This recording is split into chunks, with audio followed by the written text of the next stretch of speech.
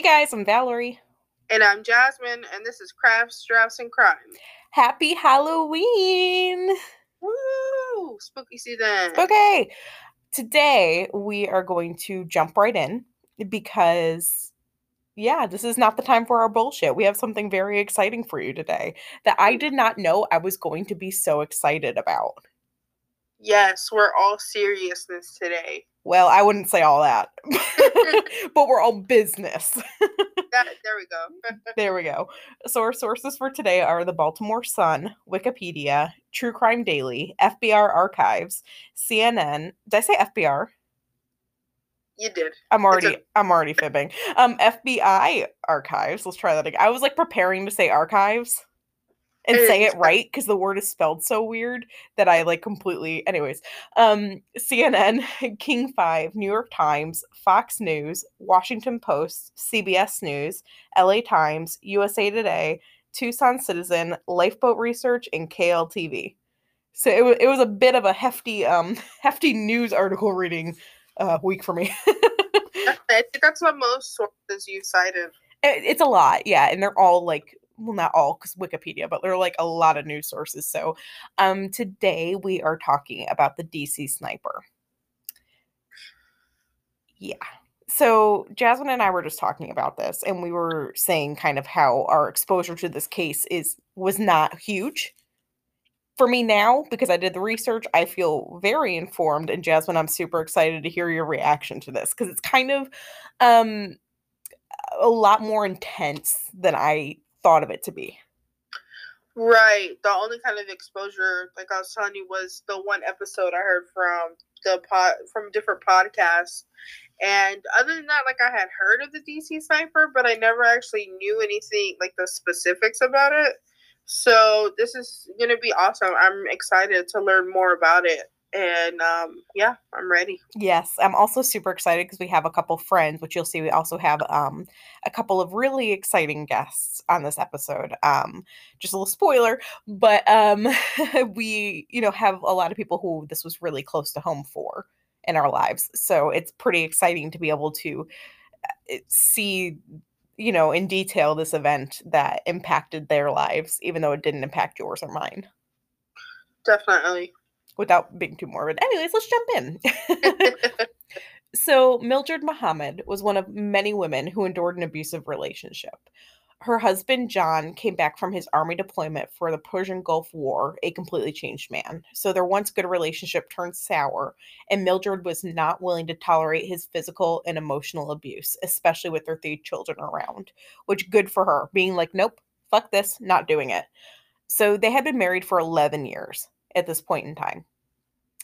After they filed for divorce, John moved out and Mildred filed a restraining order. This did not infringe on John's rights to visit his children, though. And in March of 2000, he took the kids away for the weekend, but he didn't return for 18 months. So, like, can I have an 18-month weekend? Is that like a thing? Right. No, fuck that. That's crazy as hell. That's a very long time. So here's the thing. He forged documents for the 4 of them, and so he technically kidnapped his children. He moved them all the way from Washington State to Antigua. What the fuck? Antigua, for anybody who doesn't know, is an island in the Caribbean. Supposed to be beautiful, not anywhere near Washington State. Washington State is our we've talked about this before, is the northwesternmost state in the US. So it's literally like as far away from this area as you can be while being in the US. And because of these false documents, Mildred could not find or talk to the kids for 18 months. She literally could not locate them. So That is so scary, not being able to communicate with your horrifying. Can you imagine, especially after getting out of an abusive relationship that you were in where you had to file a restraining order and now he kidnapped your kids? Exactly. I would have been terrified the entire 18 months. I cannot imagine what she went through. Right. And the only kind of communication she had was with John because he would occasionally call in threats to her. She did not communicate with her kids at all. Fuck that guy. Yep. So you're going to think that very much throughout this entire thing. We do not like John. For anybody who doesn't already know anybody's name in this case, I keep moving also. I'm sorry if I feel like I'm making a lot of noise. Like I'm talking with my hands, even though nobody can see me. Um, John told their kids, he had John Jr., who was 10, Selena, who was 8, and Taliba, who was 7. Taliba? I'm going to go Taliba. They told them he told them, excuse me, that Mildred would be joining them as soon as she could. So they just thought that their mom was going to be coming eventually to join them in Antigua. So it wouldn't be long before they accepted another person into their family, though, which they kind of considered a brother of sorts, named Lee Boyd Malvo. So Lee was born in 1985, which puts him at the age of 15 when they met. And he was born in Jamaica. He was an excellent student. He was very intelligent and a really good runner. His parents had divorced when he was 5 years old, and he moved around with his dad for a few years. So in 1999, when he was 14, he moved to Antigua to be with his mother, Una. So it was there that the two met and befriended John and his kids. So 2000, we're in Antigua. Everybody's here, except for Mildred, who just has no idea where on earth her kids are. So John was making a living in Antigua forging documents.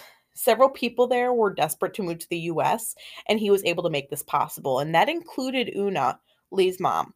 So she couldn't afford the documents. So what she did is she offered up her son, Lee, as collateral. Thoughts on that? Yep. So she moved to Florida with promises of paying back John and seeing Lee soon. But after she left, Lee became kind of a part of John's plan. So John converted Lee to Islamic faith, and he isolated Lee from his friends and from Una. So he groomed him in a sort of way. So in 2001, John got deported back to Washington for his false documents that brought his family to Antigua. At this time, Lee moved to Florida with false documents that John had forged for him. Child Services were able to locate the 3 kids pretty quickly, and an emergency custody hearing granted Mildred full custody of the kids and permission to disappear. Because obviously, John is a flight risk and kidnapped the kids. So this usually, like if you divorce, even if you get full custody of your kids, you can't just like fall off the planet. Like that's not a thing. So she was granted permission to do that, to like run away and not let him know their location. That's awesome. Yes. So they moved to the other coast near Washington, D.C. So Lee at this time joined John in Washington State. Una was pretty unhappy about this because she alleged that John took Lee and that he was a bad influence on him.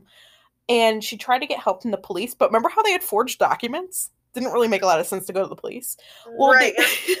Who is she to judge when she left her son with a man she didn't even know? Right. And like if you felt that way about him, maybe he wasn't the best person to do that. Exactly. It's hard. Like I try not to judge her too much. I'm trying to understand the situation, but it's really difficult. I mean, I guess, but like I don't know. I guess just with like immigrant, grandparents and stuff like that, I just couldn't imagine them leaving their kids with complete strangers to come over, even if they wanted that better life. Right. You would want it for your whole family. Exactly. Like I couldn't imagine them just leaving like my dad, let's say, with complete strangers in Mexico just because they needed to work. Like that's not okay. You figure out a way to bring yourself and your kid over. Exactly. No, I agree. Well, so she goes to the police and they both end up in jail because they have fake documents. Of course. So Lee got bailed out and became part of like John's plan to reunite his family, which is this. They would kill a bunch of random people, including Mildred, to make it appear as though she was a victim of a random attack. That way he could get custody of his kids. Now, I'm just saying, if you want to be able to see your kids, how about don't kidnap them? Right. Yeah. So, but this is his idea, that this is how they're going to be able to get away with it. So, First, John wants to kind of like avenge the situation. So Mildred's friend, who had encouraged her and was a witness in this emergency custody hearing during their divorce, is Isa Nichols. So John told Lee to go to Isa's house and shoot her. So this is still in Washington State. So on February 16th of 2002, Lee knocked on the Nichols door, but Isa didn't answer. Her 21-year-old niece, Kenya Cook, did. Lee shot her in the head just below her left eye and killed her. So Isa's 14-year-old daughter was the person who found Kenya because, Lee had no idea who he was looking for. The first person to come to the door is who he shot, and he left. That's fucking insane. Yep. And it would be really hard to track them down because they immediately went on the move. So they paid a visit to John's sister in Tucson, Arizona. And it was there on March 19th, 2002, that John would kill 60-year-old Jerry Taylor with a shot to the chest as he was minding his own damn business playing golf. So the two dragged his body behind some shrubs a few hundred feet away, and he was found later on that day by two other golfers. They next traveled to Florida. So in Clearwater, Florida, on May 18th, Lee shot 72-year-old Albert Michalczyk as he was golfing with his family. He survived. Crazy because Clearwater is only like 45 minutes away from where I used to live in Florida. Oh, no kidding. Were you living there in 2002?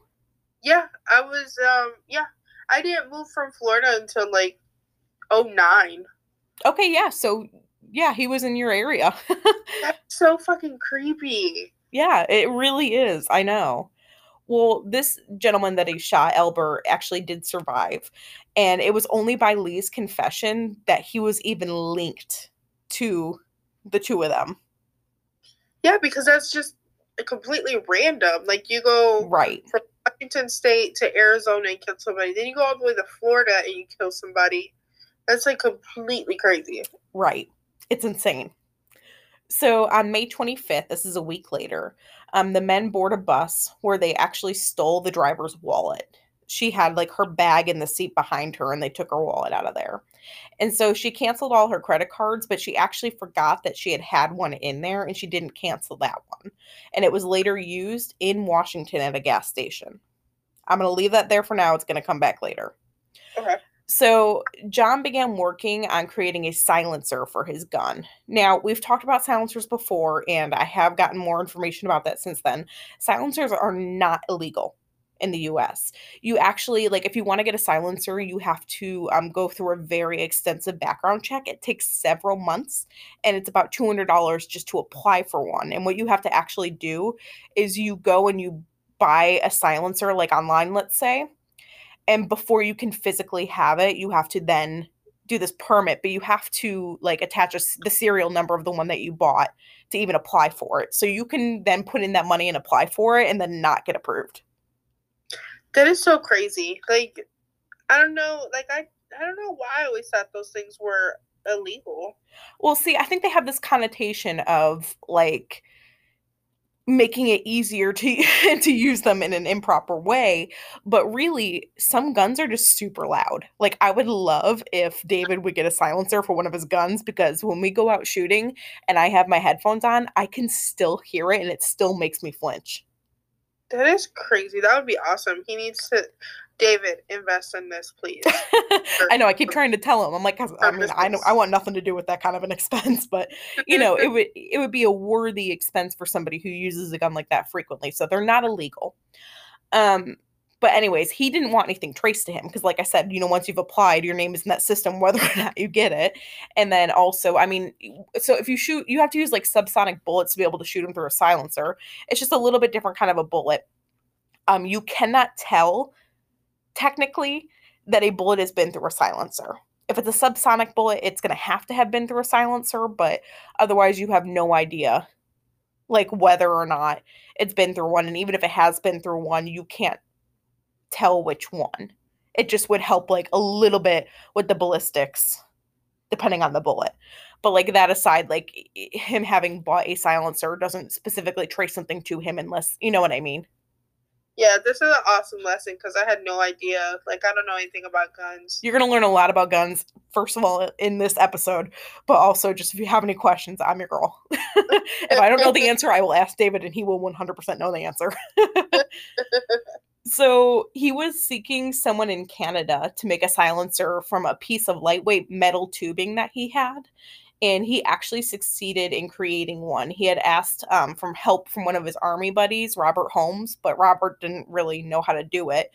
But he got in contact with that person in Canada and then successfully made one. So on July 2nd, a Bushmaster XM15, which is similar to a military grade M16 rifle, arrived in a Washington gun shop. So this is again Washington State. This gun shop, Bullseye Shooter Supply, also has an indoor range. So we have a couple places like this locally. This gun is an AR-15, and AR-15s are that kind of gun that are like super fucking loud. That like I'm talking like David has an AR-15 that like blows my ear off. Like you would literally like blow out your eardrum if you listen to it too much. So you can still hear it clear as day. So having a silencer for this kind of gun is like a perfectly practical thing anyways. And these guns are perfectly legal to have. It's just the civilian version of this military grade gun, basically. So the guns are 22 caliber and they're 38 like and a quarter inch long, which is about 97 centimeters. It's huge. In case that's not a good visual for you, it can shoot up to 3,800 yards, which is 3,500 meters roughly. But the like what they call effective range is 600 yards, which is about 550 meters. So that's like how far you can like with just like a normal sight on your gun can like effectively shoot and like hit a good target, which is a pretty far distance if you think about it. 600 feet is, or 600 yards, excuse me, is very far. Like, That is really far. yeah, in most indoor ranges, you can do like up to like 100 yards, just as like a reference point. This is pretty far. And those guns, like the sights on them, have you ever looked in a gun sight before? I have like a BB gun with a scope on it. Okay, so you know what that looks like, where it has like the red line on it. It has like the little red, like a lot of them have the little red cross. Like I'm sure a lot of people have seen that, whether in a video game or on, in a movie. Sometimes they'll do that where they have you looking through a scope and you can kind of see. But anyway, so that's what it's saying is like that is a pretty accurate depiction of where you're going to hit up to 600 yards. Gotcha. Okay. Which is a very significant distance, to be precise. Definitely. So this gun is priced at $1,600 US, which is a pretty average price for that kind of gun. And it disappeared from Bullseye. They have no record of sale because when you buy a gun, you have to have a purchase permit. So you give them your purchase permit, they put it in the computer. To get the purchase permit, you have to go through like a government ran background check. So like all guns are tracked. In this way. And they have no record of this sale, which is not a thing. So employees had seen Lee before, but nobody noticed this gun missing until they were contacted by police in October. Before I tell you my issues with that, what are your thoughts on that? What? Do you not do like an inventory every day? Do you not have cameras? Like, I don't understand how that's possible. And I'm not making accusations. I'm just saying, and I looked at pictures of this place because there's pictures of it online, and it's an average size shop. So like, and anybody who's never been in a gun store, there's a couple different things to know. So like guns aren't just laying all over the place. Okay, yeah, I've never been in a gun store. Okay. So yes, okay, so if you go into like a range or to a gun store, they're either going to be like in a case or they're going to be on a wall or behind a counter. Like you can't just walk up and start grabbing guns. Okay. So even if there's nobody manning the shop with a gun like that, it's not like they have 20 of them. Like they have like one of this gun. So like there's no reason that anybody shouldn't have noticed it missing for months, maybe a day or two.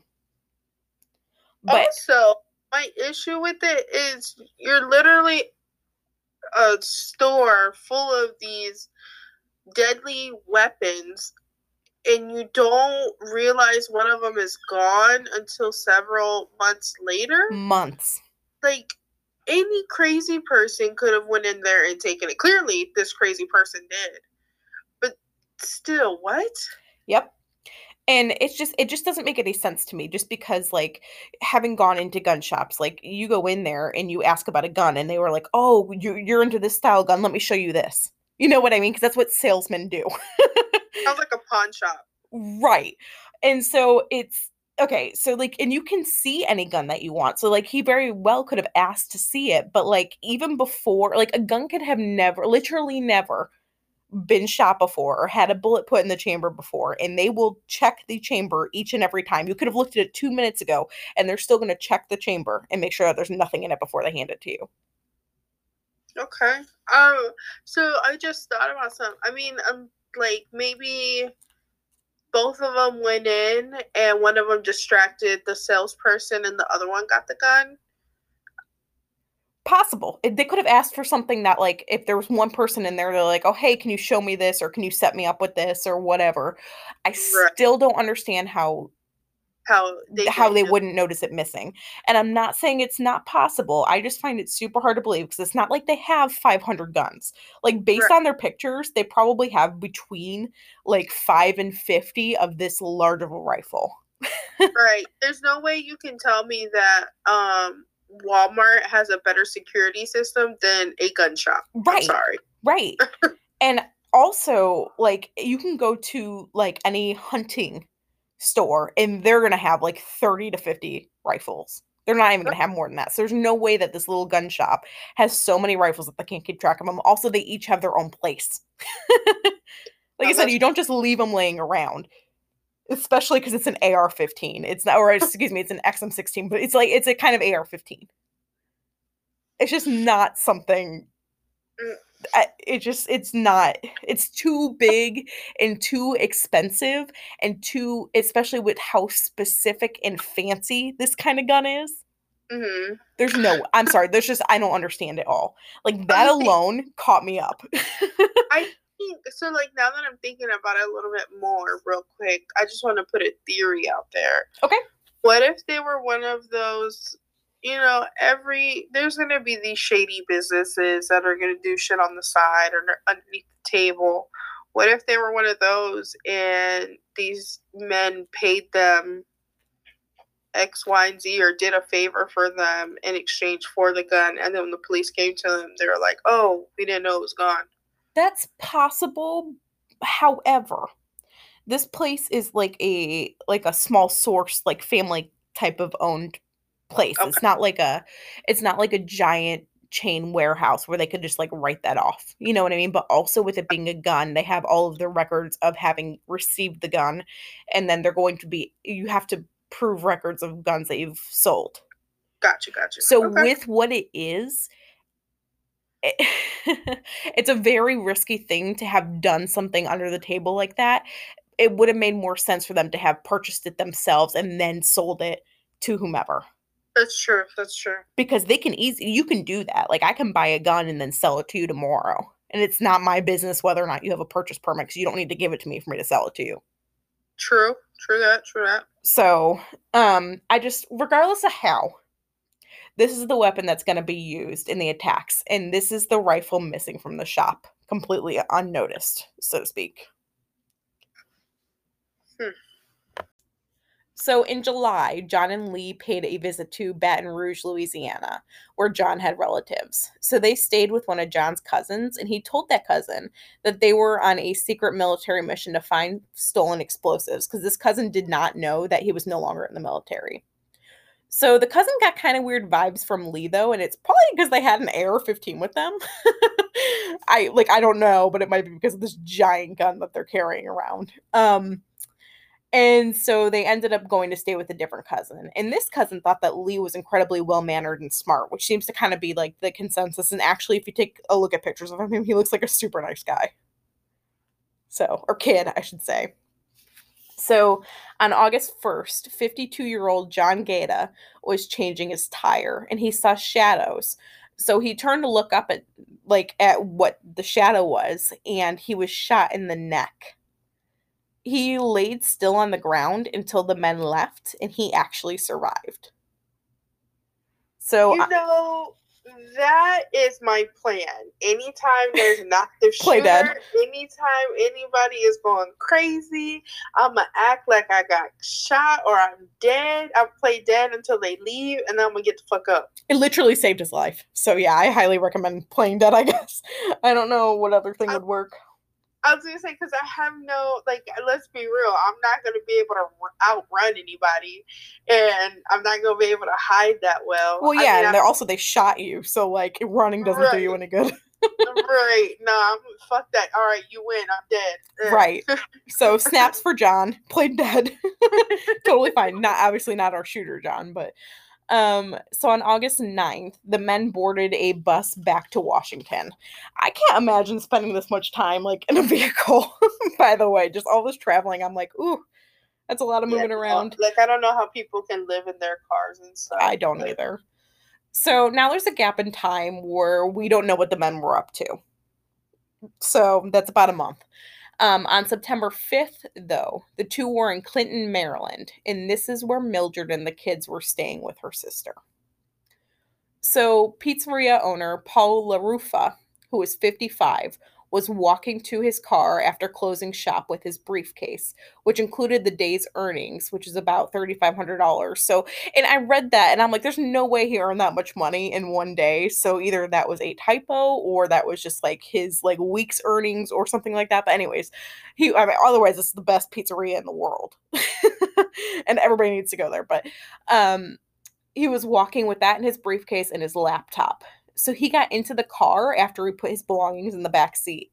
And when he saw movement out of his window, he turned to look after sitting in his front seat, and the window shattered. And 6 .22 caliber bullets dug into his torso and his left arm. The man grabbed Paul's bags and fled, and Paul survived. I think the scariest part is that these people, so far, the 2 people that they've shot have survived. Well, there was the gentleman who was golfing. Oh, wait, the 2 gentlemen. Yes. I think that's just so scary because, like, I couldn't imagine being one of them and just doing an everyday thing and I'm getting shot and then, like, I don't understand. I couldn't be comfortable going back to my everyday life after that. Right, like he's so fucking paranoid. Right. How many times too do you like throw something in your backseat before you get in your car? Plenty of times. Pretty much every day. Every day. Yeah. So the men next went to New Jersey. They were looking for a friend from Antigua, and the friend's son actually took them out car shopping. So on September 10th, John purchased a 1990 blue Chevy Caprice. It had 147,000 miles on it, which is about 236,000 kilometers. And it had a spacious trunk, which is the only thing pretty much that he cared about. Which you'll see why in a little bit. For $250. On September 11th, he registered the car in New Jersey.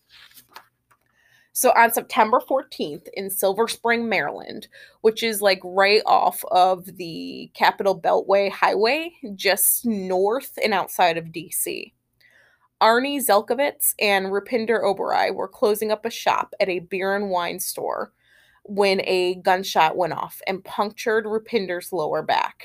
It splintered inside of him and hit an organ. He survived.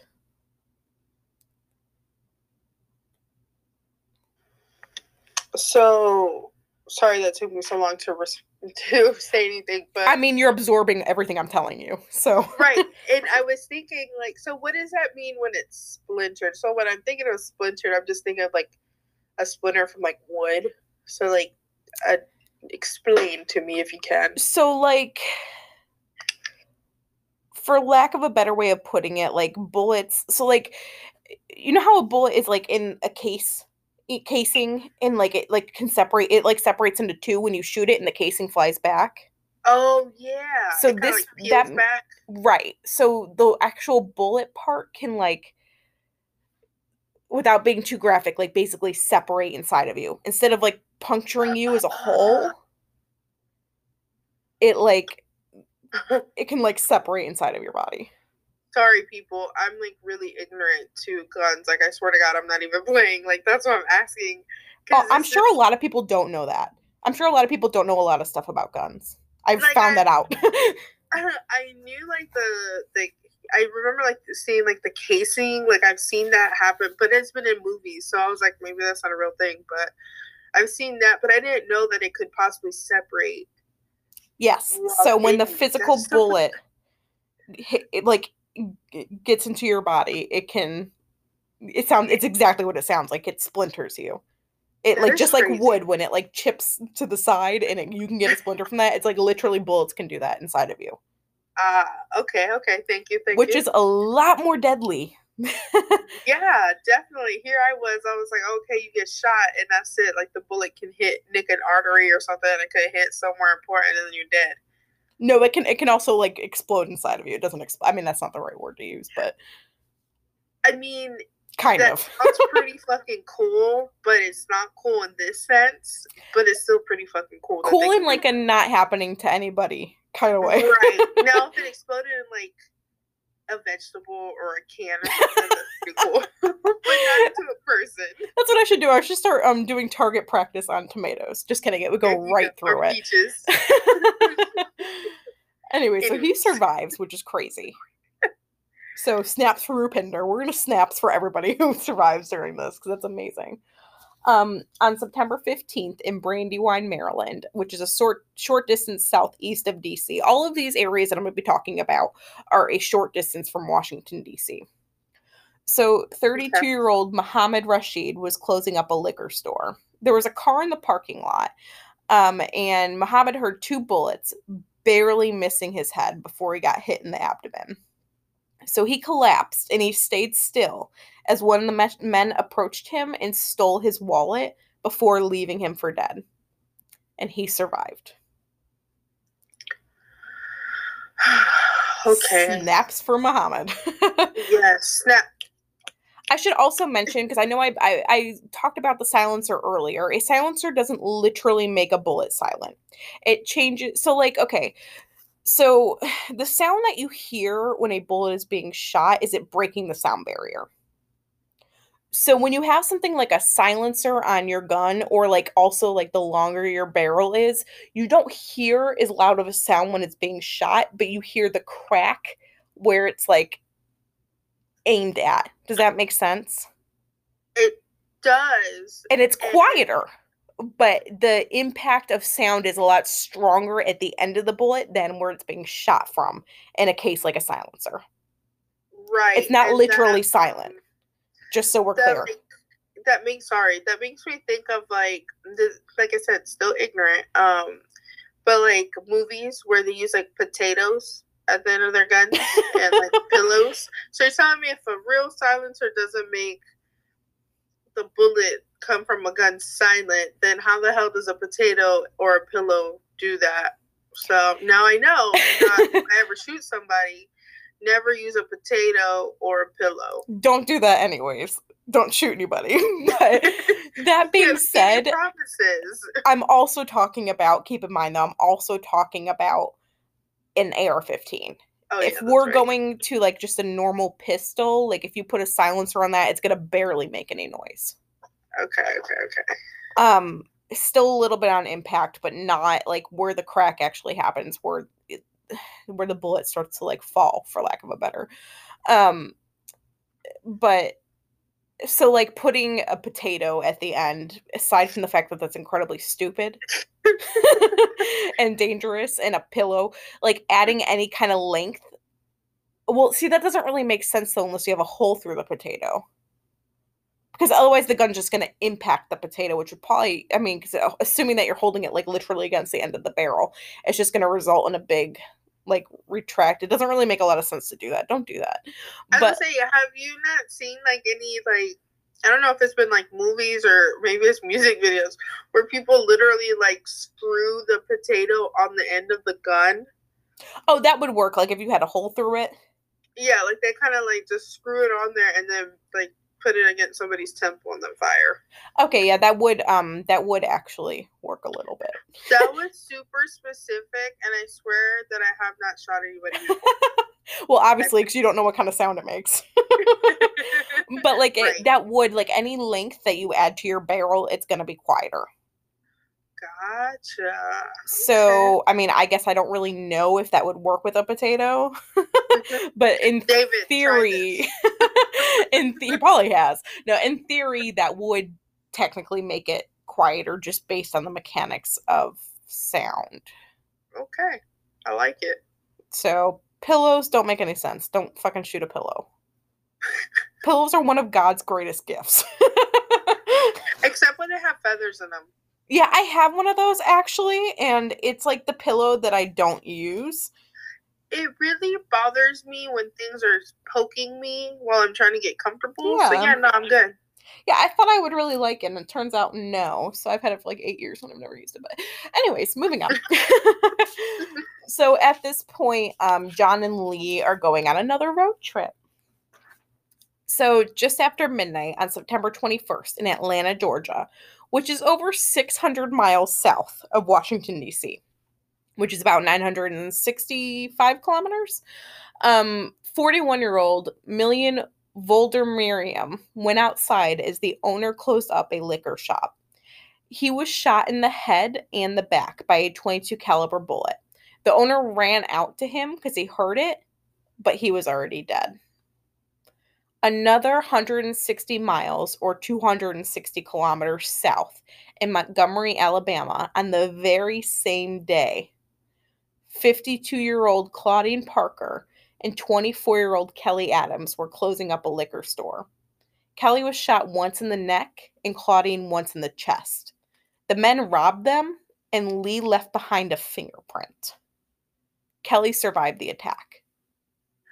I never knew how random these attacks really were in like different states. And here's the thing, like, if you think about what I talked about earlier with John's plan to, like, I'm going to kill a bunch of people and make it look like a random attack on Mildred, attacks in Alabama that you're not having linked to you make no sense for, like, why are you doing that? Right. Like, when you said that, I assumed, like, he was going to do, like, this mass shooting somewhere in the area that she lived in. Oh, don't worry, that's coming. Yeah, but like the fact that it was literally spaced out like this, like that, no wonder everybody was so freaked out. Like, I could never really understand why everybody, like literally in the whole entire United States, was as freaked out as what they were. Like, I knew this side of the United States should have been, but not people on like the West Coast. But now I see why. Right. They were literally going everywhere. And, I mean, well, no, I won't bring that up now. So, on September 23rd in Baton Rouge, Louisiana, so now we're going 360 miles southwest and 580 kilometers. 45-year-old Hong Im Ballinger was walking to her car after her shift at a beauty shop at 6:30 p.m. when she was hit in the head by a bullet. A witness saw a black man drive out of a field just 200 feet, which is like 65 meters, away, and another black man get into the passenger side with Hong's purse. So this is our first witness sighting of anything happening. But remember, we're in Baton Rouge. So we're in a location that's not tied to any of the other things that are happening. Right. So on September 28th in Gulfport, Mississippi, which is 135 miles east, which is about 217 kilometers, a police officer ran their tags because they were suspicious of the vehicle, but it was completely clean. On October 1st, the plates were run in Fairfax County, Virginia, which is now 1,000 miles north of where they just were, which is about 1,600 kilometers. And again, now we're back outside of D.C. So they took that lovely long road trip for God knows why, and then came right back up. On October 2nd, the plates were run in Montgomery County, Maryland, which is 20 miles north, or about 32 kilometers north of Fairfax County, and is also just outside of D.C. At 5:20 p.m. in Aspen Hill, Maryland, a shot was fired through a Michael's craft store window barely missing a cashier named Ann Chapman. Nobody was hurt, and they just thought it was a weird fluke thing. But just an hour later in Wheaton, a call was made to 911. And the call was, and I quote, "I'm at a Shoppers Food Warehouse on Randolph Road, and a man just fell in the parking lot. There was a loud noise, but we're not sure if he was shot." On the ground was 55-year-old James Martin. He did not survive the shot to his back. So it seemed like a terrible random attack, right? And it did. And yeah. that whole shooting the one bullet through the Michaels, like, what? Bitch, I'm just trying to get stuff for my cricket. I know it wasn't a thing then, but right. Right. Just like, let me buy my freaking card stock. Right. Fuck you, dude. Bitches got crafts to do. Right. And like, I think the thing that is crazy, like, it maybe it was the way you said it, but it kind of like sounded like they really didn't think anything of it. But I would have been like, bitch, what the fuck? That bullet almost hit me. What the fuck? Yeah, I mean, from the reading that I did on that, the cashier, obviously people were alarmed. Yeah. But it wasn't like, oh, we think something's going to happen. They were like, okay, that was weird, but nothing else is happening, so I guess we're good. You know what I mean? No, I've been so dramatic. You're like, no, I don't get it. I'm going home. I was like, it's a fucking terrorist. I'm going home. I quit. And I'm taking all the card stock with me. Yeah. Anyways.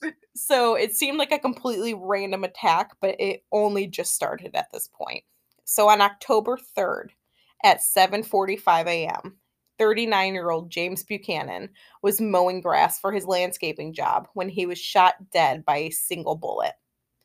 As police were taking a look at the crime scene, another call came in. 54-year-old Prem Kumar, I can't read my own handwriting. Walekar. Sorry, that was because it's his last name. I'm like, that's not a word. Prem Kumar Walekar was pumping gas in Aspen Hill when he was shot dead by a single bullet. And this was at 8:12 a.m., which is less than 30 minutes later.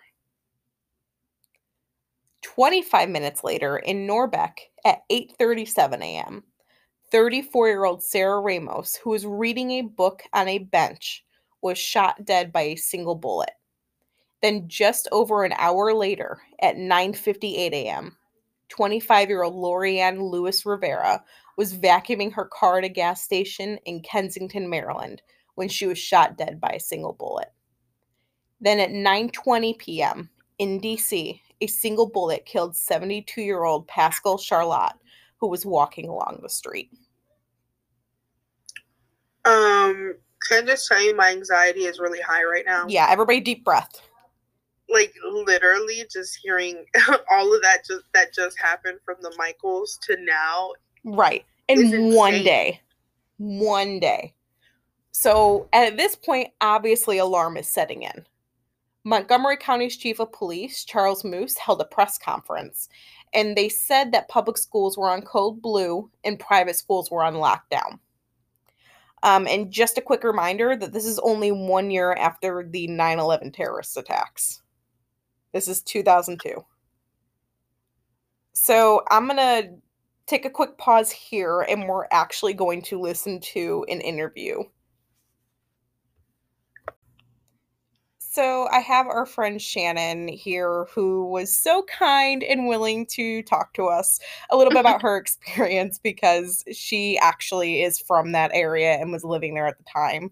So Shannon, where did you actually live? I lived in a town called Sykesville, Maryland. It's about half an hour outside of Baltimore and about 45 minutes to an hour from the places that the shootings in the Maryland part of this happened. Okay. Did you know anybody who was personally affected by this?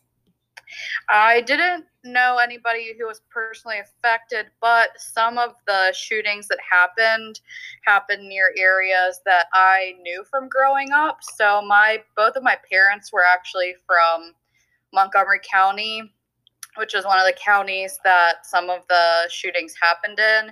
And one of them happened in a parking lot area outside of a senior living facility called Leisure World, where my great grandparents actually lived, and I used to visit them when I was little. And then my dad actually drove from where we lived an hour plus into Washington, D.C. every day for work. So he drove through multiple of the areas past where multiple of these shootings happened. And it was pre-cell phone, so it was an extra level of scary for my mom and I, because we would wake up and hear about some shooting that happened in the morning, and if my dad hadn't called to say hey or whatever, or maybe he got to work and hadn't heard the news yet, because it wasn't quite as electronically connected as today, or right. Yeah. So if we hadn't heard from him, the first thing we'd be doing in the morning is calling his work and making sure that he made it fine, because we would have woken up and heard about a shooting that he would have probably driven past that area. That's terrifying, especially because they were killing people like at gas stations and Right. I mean just random. So did your dad take any special precautions at this time that you're aware of? Like did he like basically drive his car until it was out of gas? Did he like anything like that? I think he was pretty good at making sure that he wouldn't need to stop for gas on the way, but I'm pretty sure that at least one of the times, I don't know if like the way was blocked or exactly the circumstances, but I do remember my mom telling me that he actually stopped before work at one of his friends' houses. I think because either a shooting had happened or, maybe he heard on the radio or something, but he stopped on the way to work and like waited at one of his friend's house on the way because of something related to this that was happening. And he didn't want to like be driving around in that area. Wow. So how old were you at this time? I was in middle school. I want to say 6th grade, maybe 7th. So early, like 11 or 12, I think. What years? We're in 2002. I know. Gotta think back a little bit. I know I experienced it, but the years kind of get jumbled. Yeah, so 2002, I would have been 11 or 12. So yeah, early middle school. Okay. Now, did your school take any kind of precautions? Or were you like just far enough outside that they didn't?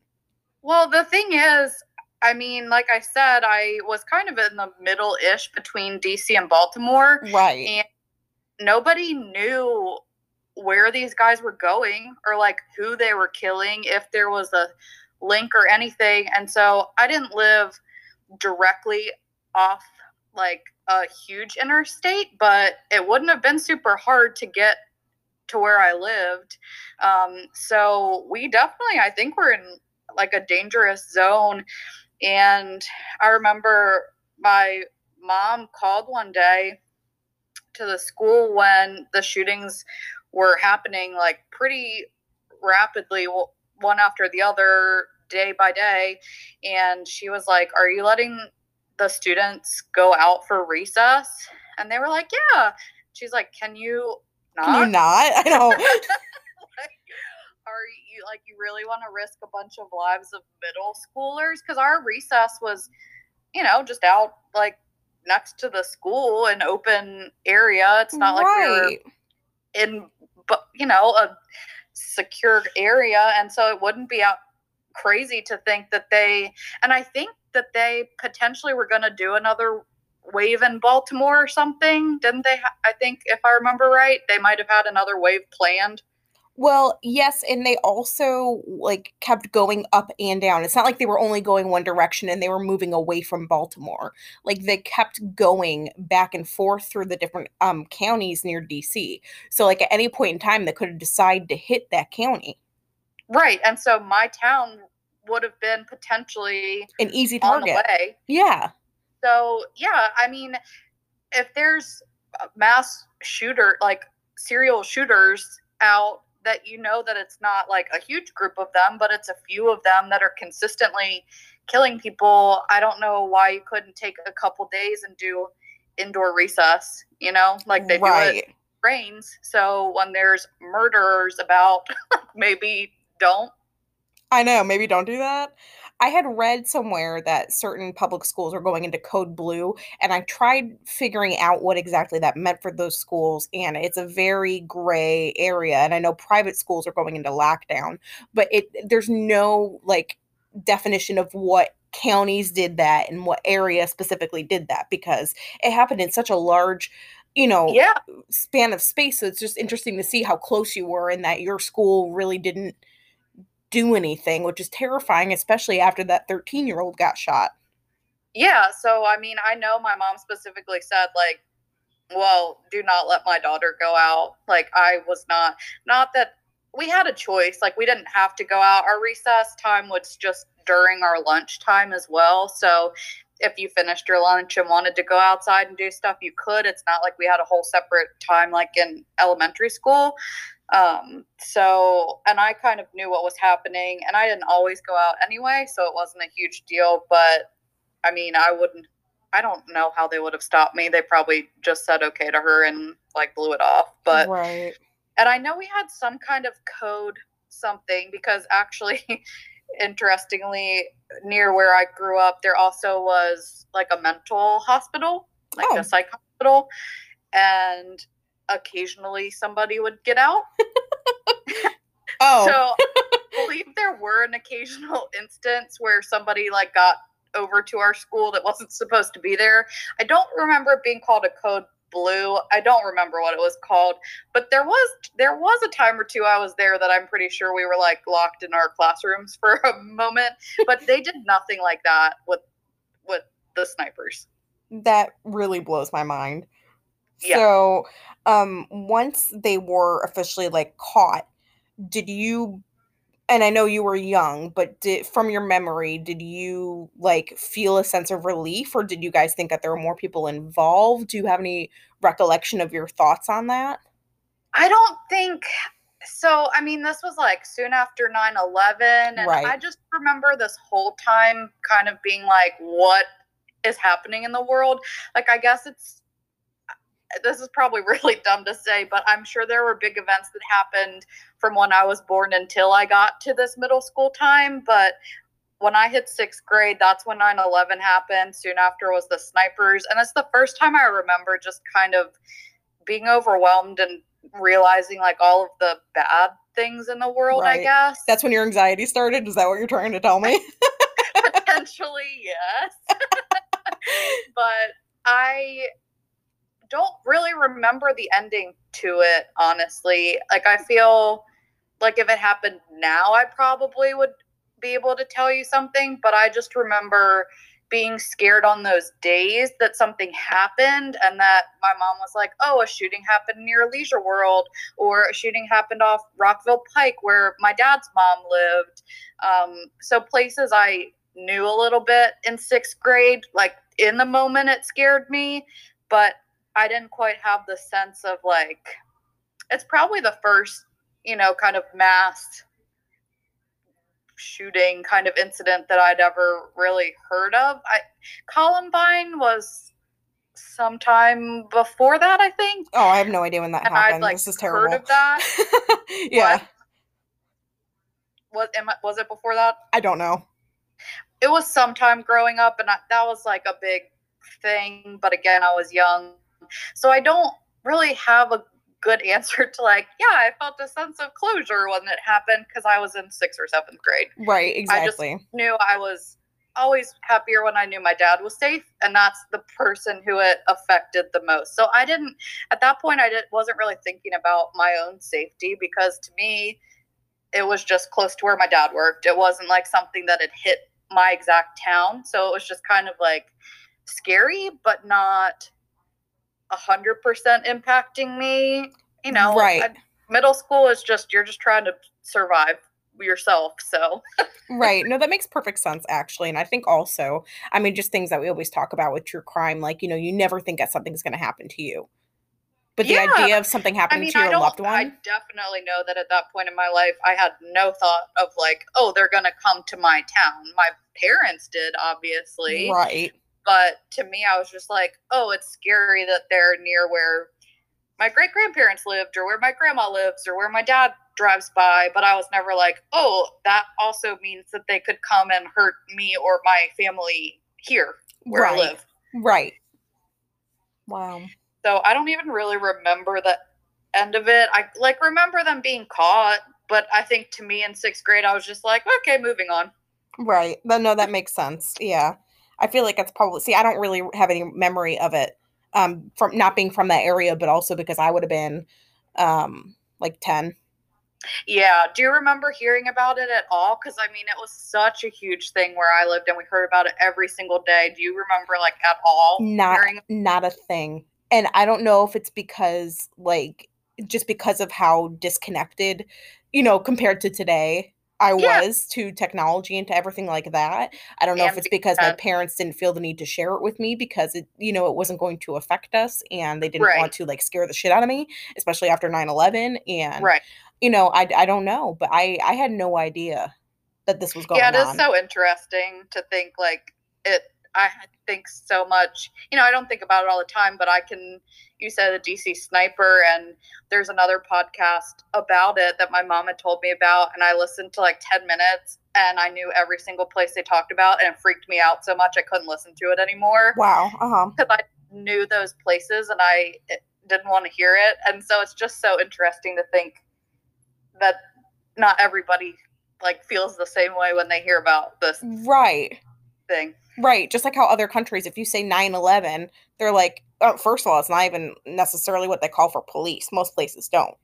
Right. Yeah. But that like it doesn't mean anything to people. And it's so weird to me because it still is such a huge part of our history now here.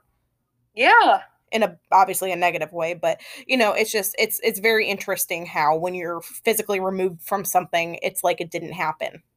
Yeah. So it's really really interesting. Do you have any other specific memories that you can think of regarding that?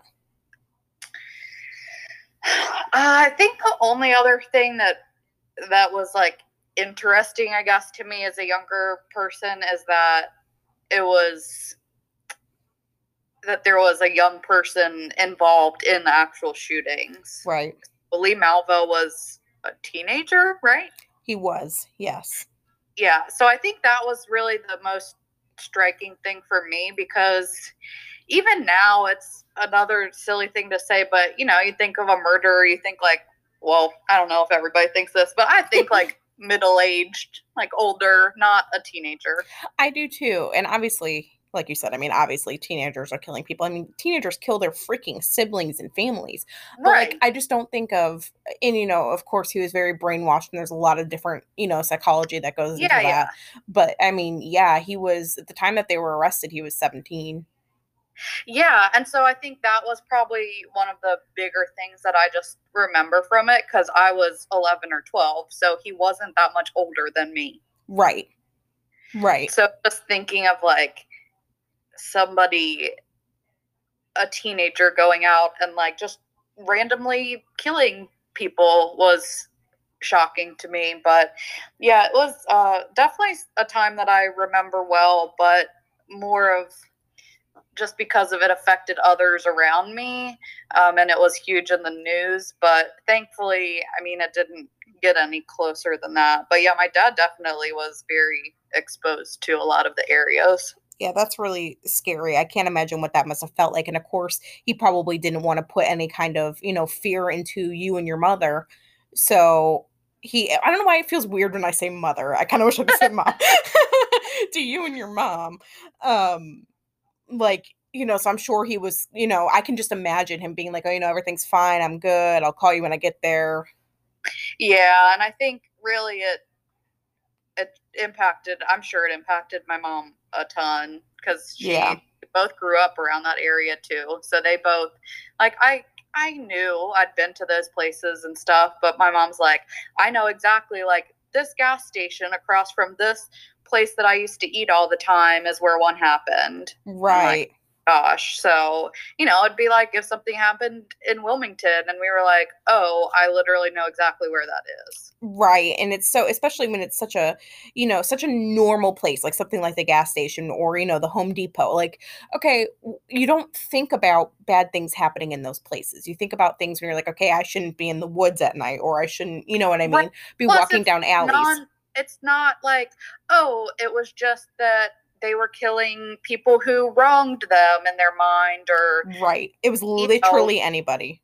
They were targeting this kind of person or this, it was just so random that, you stop to go get a cake for your boss or something, or your friend for work, and then you're randomly killed. So it was scary, but I think it definitely impacted me, but I think it was an age that it didn't impact me as much as it could have.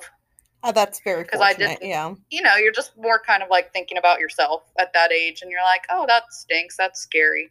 But right. You don't realize enough to make it have a lasting, like, screwing you up impression. Right. No, definitely. All right. Well, thank you so much for talking with us. You're welcome. So a ton of tips were called in, but one in particular stood out because more than one witness claimed to see a white box truck near the scene. Now, can we just real quick talk about how there's no good reason to have a white box truck if you do not like do plumbing or landscaping? Right, or an obnoxiously like big van. Right. A work van? No, there's no need for you to have one. This shouldn't be your personal vehicle. I'm sorry. Right. And I just like, and for people who don't live in the US, it's probably it might not be as big of a thing for you guys, but like they're just like large, like minivan looking cars, but with like flat top roofs, and they're all white and they have no windows except for where the driver and the passenger sit. There's no reason for any vehicle to not have windows. Even if you're a landscaper, why can I not look at your rakes? Right. Like, that shit is just too sketchy. It's so sketchy. It's like the number one vehicle that pedophiles use to pick up kids. So, yeah, no, I'm staying away from those things. Exactly. That is one thing we were taught in an early age here in America. Do not talk to strangers in vans. So criminal profilers thought that the shooter was likely a white male. On October 4th in Spotsylvania, Virginia, 43-year-old Caroline Sewell was shot in the chest at 2:30 p.m. while loading her car at a Michael's craft store. What's the deal with the craft stores? Can you believe us crafters alone? Right, you never think that you're in danger at a Michael's. Never. That's the happiest place. Right. The only danger is like spending too much money. That's true, because I can go spend a lot of money up in there. But yeah. Same. But that's ridiculous. Caroline does survive this shot. Okay. But just like so far there's a huge like amount of people being attacked at liquor stores and craft stores, and I think that's so strange. And gas stations.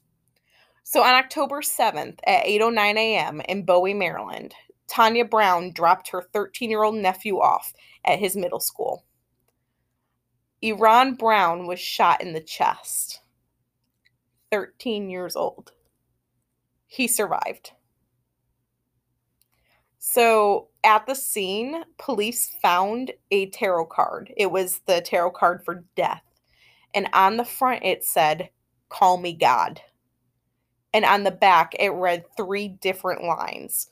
The first line said, "For you, Mr. Police." The second line said, "Code, call me God." And the third line said, "Do not release to the press." So against police efforts, the card was public news the very next day. I just really want to say this. All of this just to go and kill the mother of your children. Right. This is literally the only reason why you're doing all of this, is to go kill her. So it looks like it was an accident. It's a lot. Yeah, that's fucking crazy. I know. keep saying that, but it is. It's just fucking insane. Like, I'm not about to go do no crazy shit like that for the father of my child. Like, this is just fucking insane. Well, also, there's like no rhyme or reason to the people that they're killing. Exactly. You're literally going to craft stores, liquor stores, gas stations. Some of the happiest people are there, minding their business, and you just want to fuck shit up. Right, and they're all ages, all races, all genders. Like, there's literally no MO. It's just straight opportunity. Right. And then the 13-year-old, he was 13, right? 13.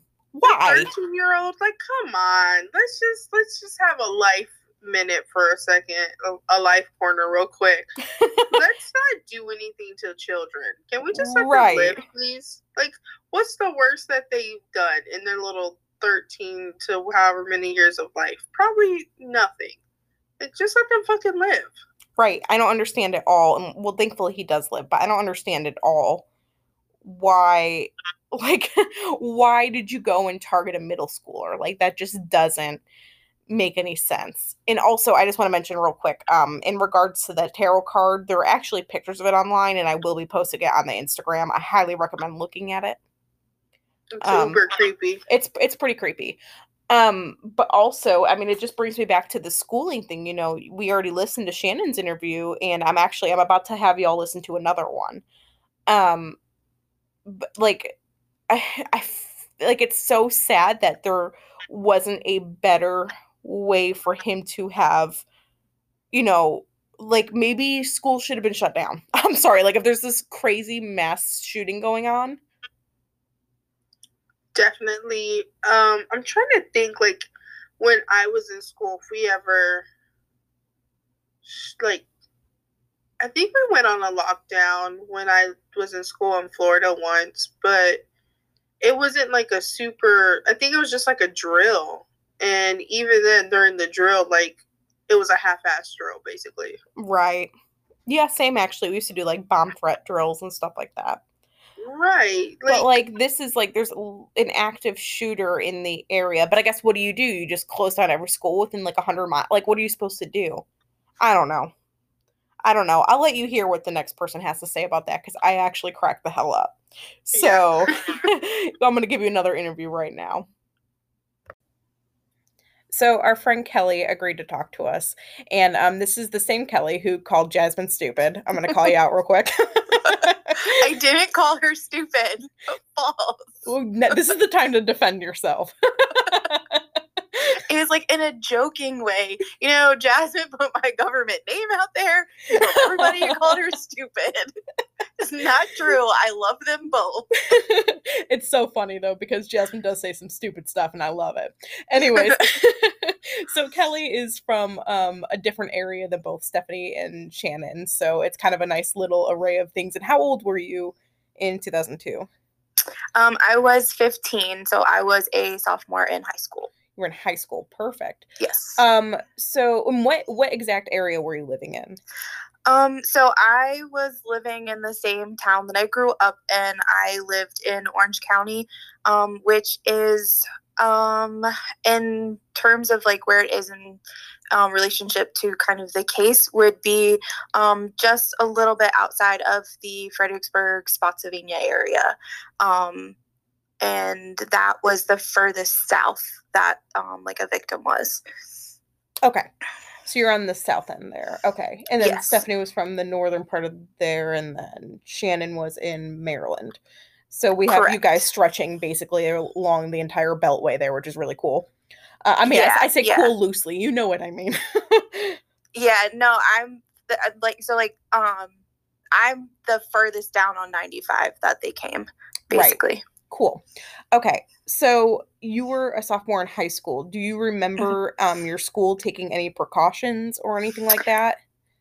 So from what I remember is the only the only sort of precaution that we were given was we got the bob and weave talk.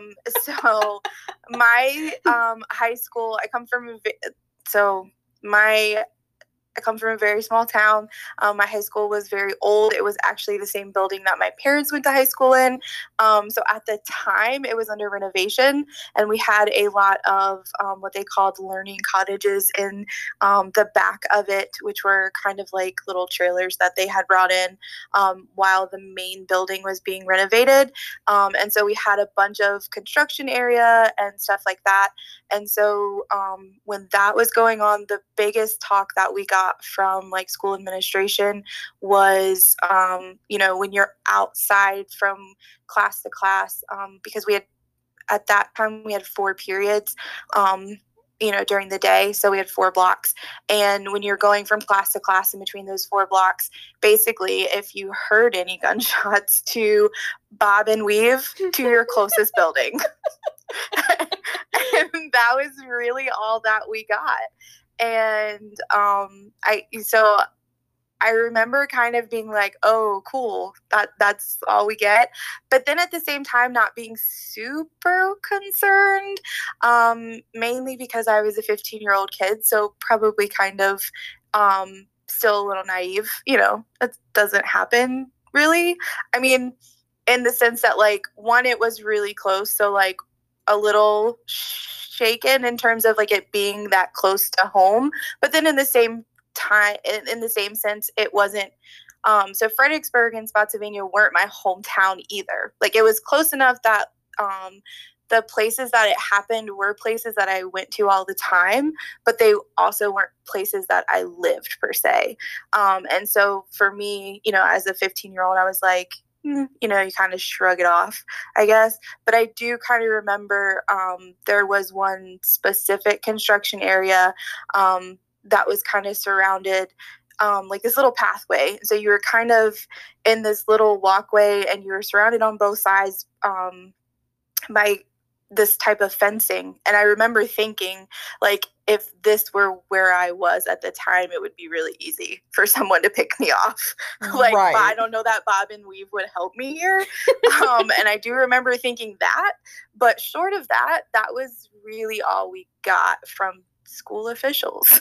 I'm not even going to call that like precaution. I'm going to call that terrible advice. Yeah, that's all we got was like, keep your head down, bob and weave, and get to the closest building. Wow, okay. And then wait for, law enforcement. That's insane. Okay, so glad that didn't happen. Yeah, me too. Now, did anybody that you know get affected by this in any way? So in terms of like a victim or anything, I didn't directly know the victims in the Fredericksburg / Spotsylvania area.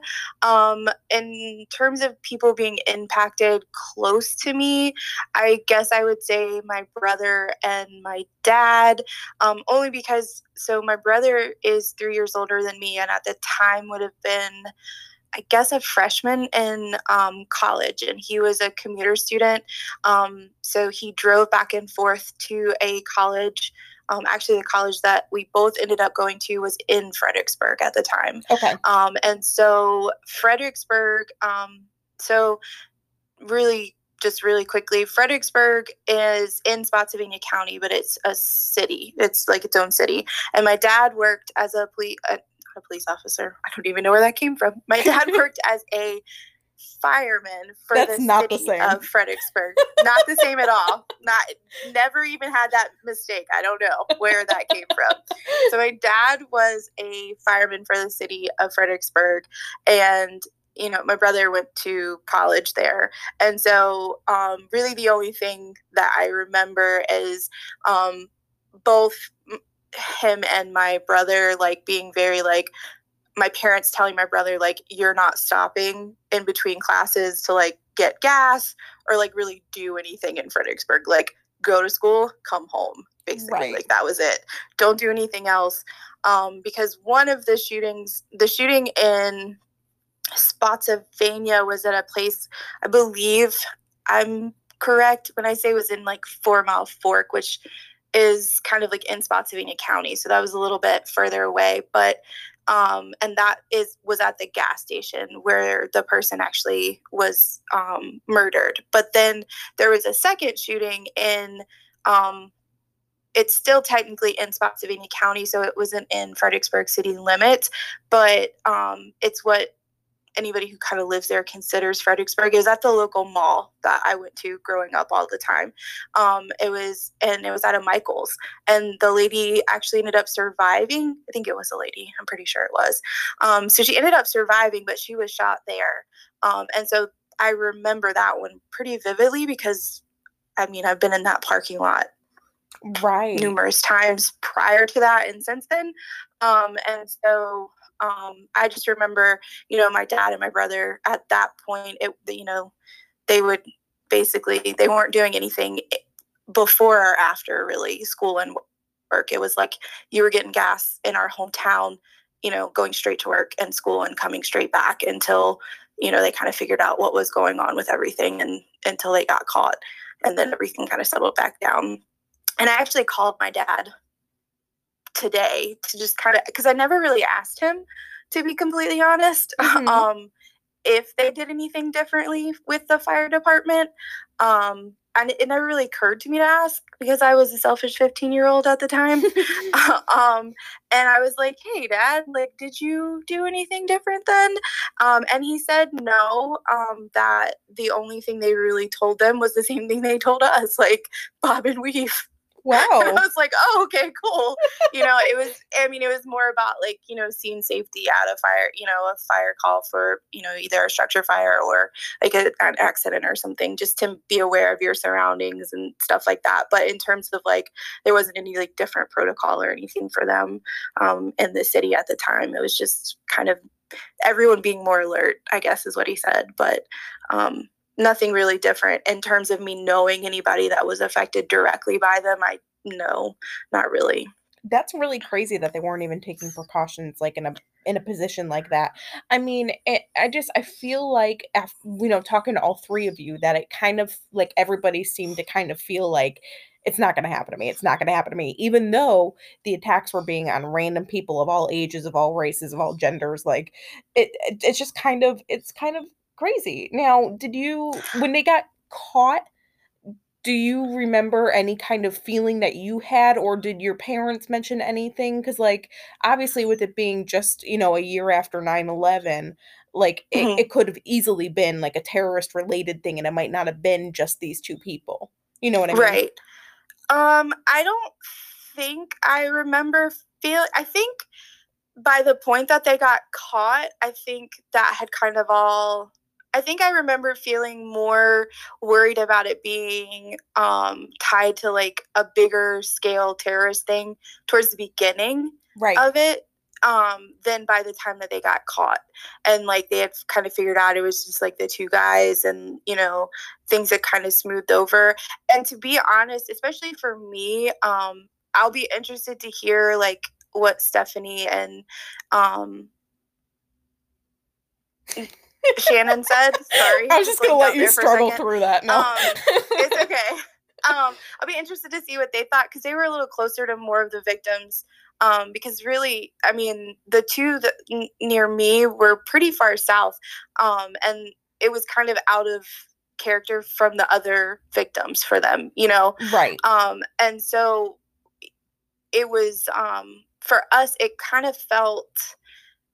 I remember when it happened, it was like, it was shocking because you're right. It was very much a feeling of like, by that point, after 9/11 had happened. And so I guess now that you say that, I'm going to go back and tell you that I was 15 based on the date range, but I was a junior in high school because I was a sophomore when 9/11 happened.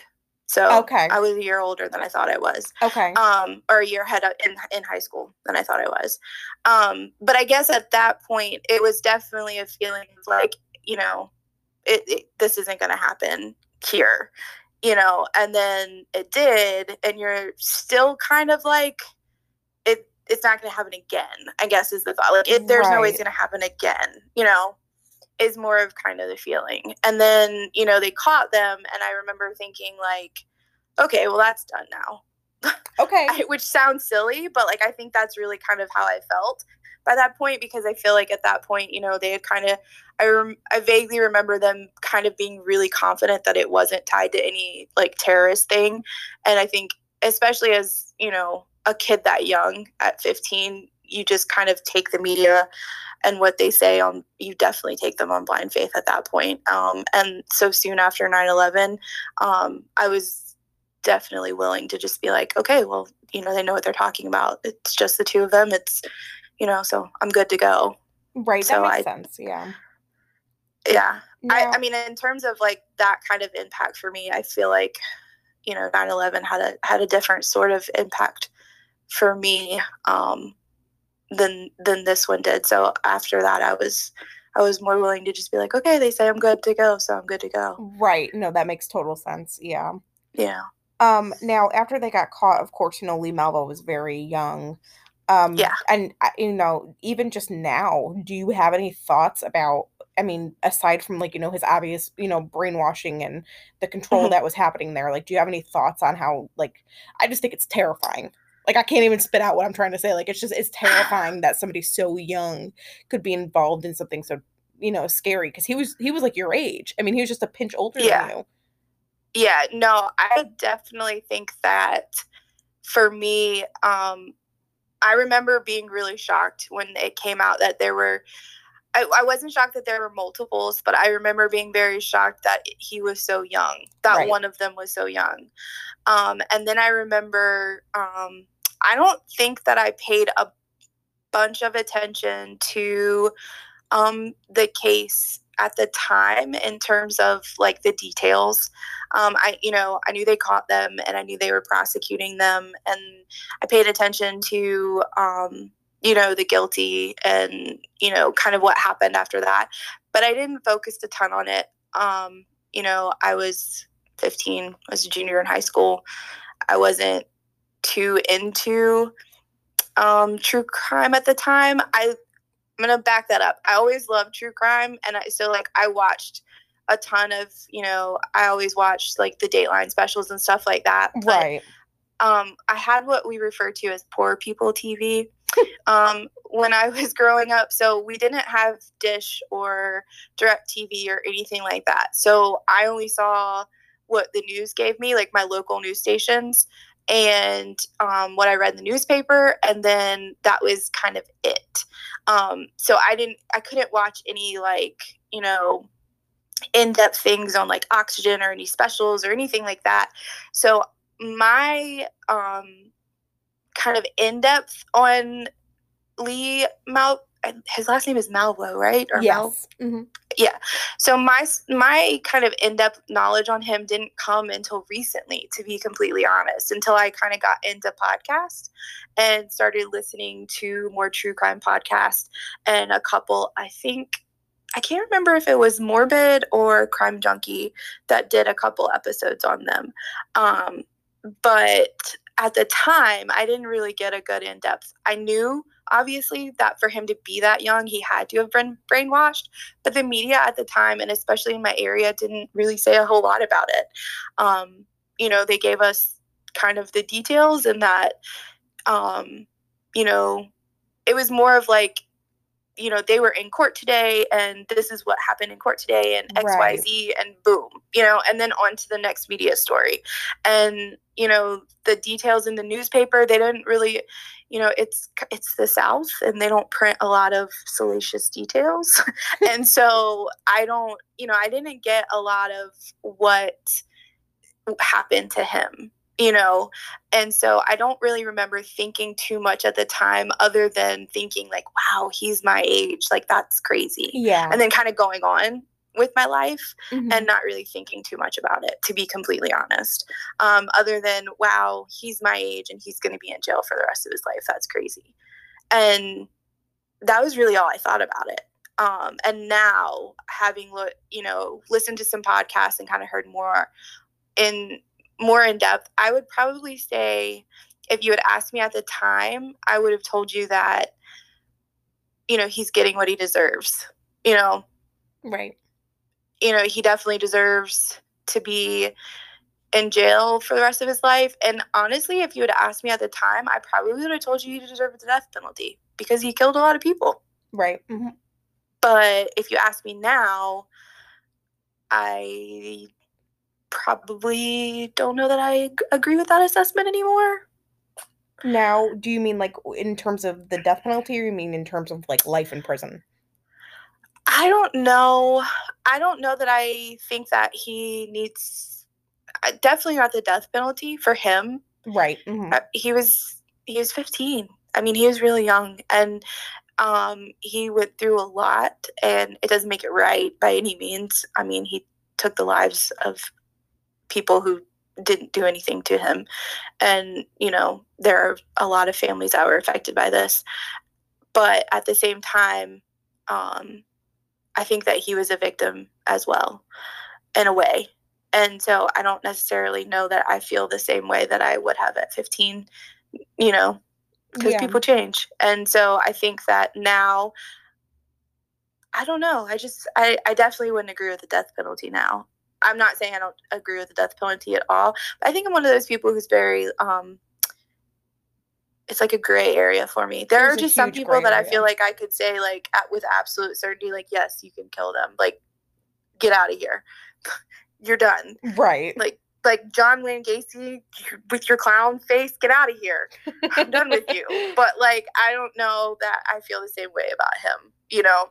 And so in a roundabout way, with that very muddled answer to your question, at the time, I don't know what I felt about him, because I don't think I really thought about him. You know, I just didn't have a lot of information on him. I get that. I know. I struggle too, kind of, with his sentencing. The problem is, like, I agree that people change, but the problem is that he, at that time, could not differentiate between right and wrong. And I'm not sure that people can change that. Does that make sense? Like, I think that people are capable of change, but I feel like, okay, well, if you at some point in your life couldn't tell that what you were doing is wrong and you shouldn't be doing it, then I'm not sure that that trait is does that ever go away? Right. So I'm like, and you might be a totally fine person, but you still, if that's a gray area for you, then you do not need to be out of prison. Right. I don't think he needs to be out of prison. I don't necessarily disagree there, but I don't know that. You know, I don't really know. I just feel like, I also feel like there's a lot to his background, and how he even ended up with this guy doesn't make sense to me. Like, if you like, it's just a lot. There's just a lot there. It's a suitcase to unpack. Yeah, it really is. And, you know, I remember recently, like, I didn't know a lot about him, and probably until within the last year or so is when I kind of really learned the details of his backstory. And so I just remember thinking, like, wow, no wonder this kid, like, not that it justifies him doing anything, any of the things that he did. I'm not saying that, but, like, I just remember hearing, like, his story, like, his background, and being like, good God, like, how does what is going on here? Right. You know? And just, so yeah, it makes sense that when somebody, like, jumped in to be a father figure of sorts to him, that he went into that. Like, that makes 100% sense to me, that he went with that, and that he was like, okay, well, this is what, you know, my called dad wants. He says it's cool, so I guess it's cool. Like, let's do this kind of thing. Yeah, exactly. So I'm happy it got stopped when it did, and I have, you know, a lot. I don't have any. I mean. No, forget it. Yeah. I mean, yeah. Yeah. So, do you have any... But it's funny, looking back. Yeah. I'm sorry, go ahead. No, you cut out for a second, sorry. That's okay. It's okay. So, do you have any other specific memories from that time period?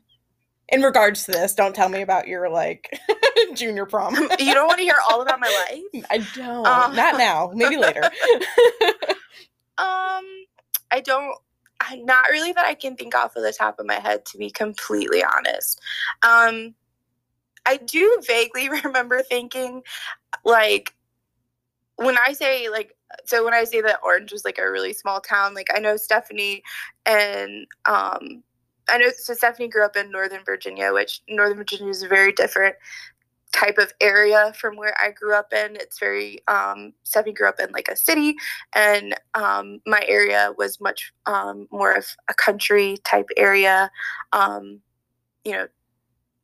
30 minutes to the closest like grocery store, that type of thing. Oh God. Yeah. So like, the road I grew up on was a dirt road. It didn't get paved until I was probably, I think I was 20 by the time it got paved. So like my whole, like at this time I was still living on a dirt road. That's like, when I say country, like that's the kind of country I mean. So I do remember thinking like, I don't know that gunshots would register because I was used to them because people hunt. Right. And so like I had a neighbor that was like when I say 2 doors down, so like people who grew up in a city, like 2 doors down would mean like you could see 2 doors down. But when I say 2 doors down, the house, I couldn't see their house, but he would like target practice and I could hear it.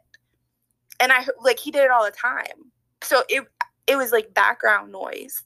Right. That makes perfect sense, actually. Like, even here, I mean, not in Wilmington city limits, but if you live outside of the city limits, like, you can go shoot. Like, I shoot in Burgaw. You know what I mean?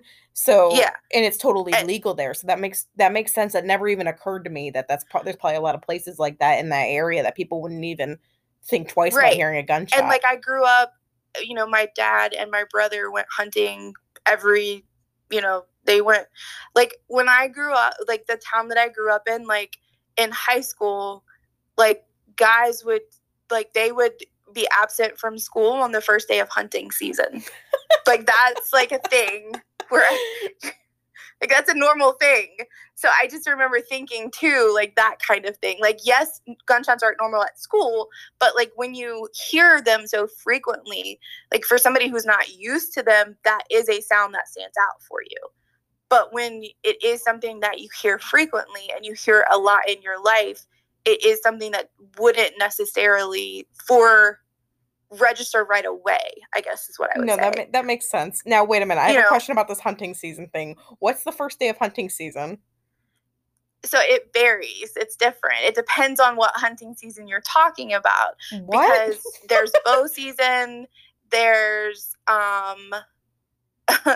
there's bow season, where you can like hunt with a bow, but you can't hunt with like a gun. And then there's oh crap, what's it called? Like black powder? And then there's like deer season, and then there's turkey season. There's a lot. So it depends on what you're into and how you hunt. So why can't you hunt all year round the same things? Because it's not like these animals die part of the year, right? Right, but you don't want, so you can't hunt all year round because then you wouldn't have enough. You would basically kill off your population. Oh, that makes sense. And you don't want to kill and I guess because you don't. I mean, I don't make the rules, Val. I don't know. I just don't understand your hunting thing. Okay, I don't understand. You don't want it. I mean, part of it is for population control measures, but then you don't want to go too far in the other direction too. Like, you can't shoot year round because you would be shooting too much essentially. And there are limits on what you can shoot. Like, you can only shoot so many per season and stuff like that. But I understand. So, but okay. But the most popular, I guess I would say, would be deer season, and that is kind of, don't quote me, but I'm pretty sure deer season starts in late October, early November. But it's kind of different. It depends on where it falls, because the day is a little different every year. Huh. Okay. Yeah. Well, that's a thing. But that's probably my only other memory from that time period, is kind of vaguely thinking that I don't know if it would register right away with me what was happening in that moment. Yeah, that makes sense. Because I forgot what we were talking about. You do think, especially as a 15-year-old, that this kind of shit isn't, this kind of stuff isn't ever really going to happen. We cuss all the time to do this. Apologize for saying shit. I did. I I did, and Jasmine drops the F-bomb like it's going out of style. I know. It's funny. You can apologize because your parents are going to listen to this. So that is true. I do need to apologize because my parents are going to listen to it, and my mom does not like cursing. I can cut that out. Mom.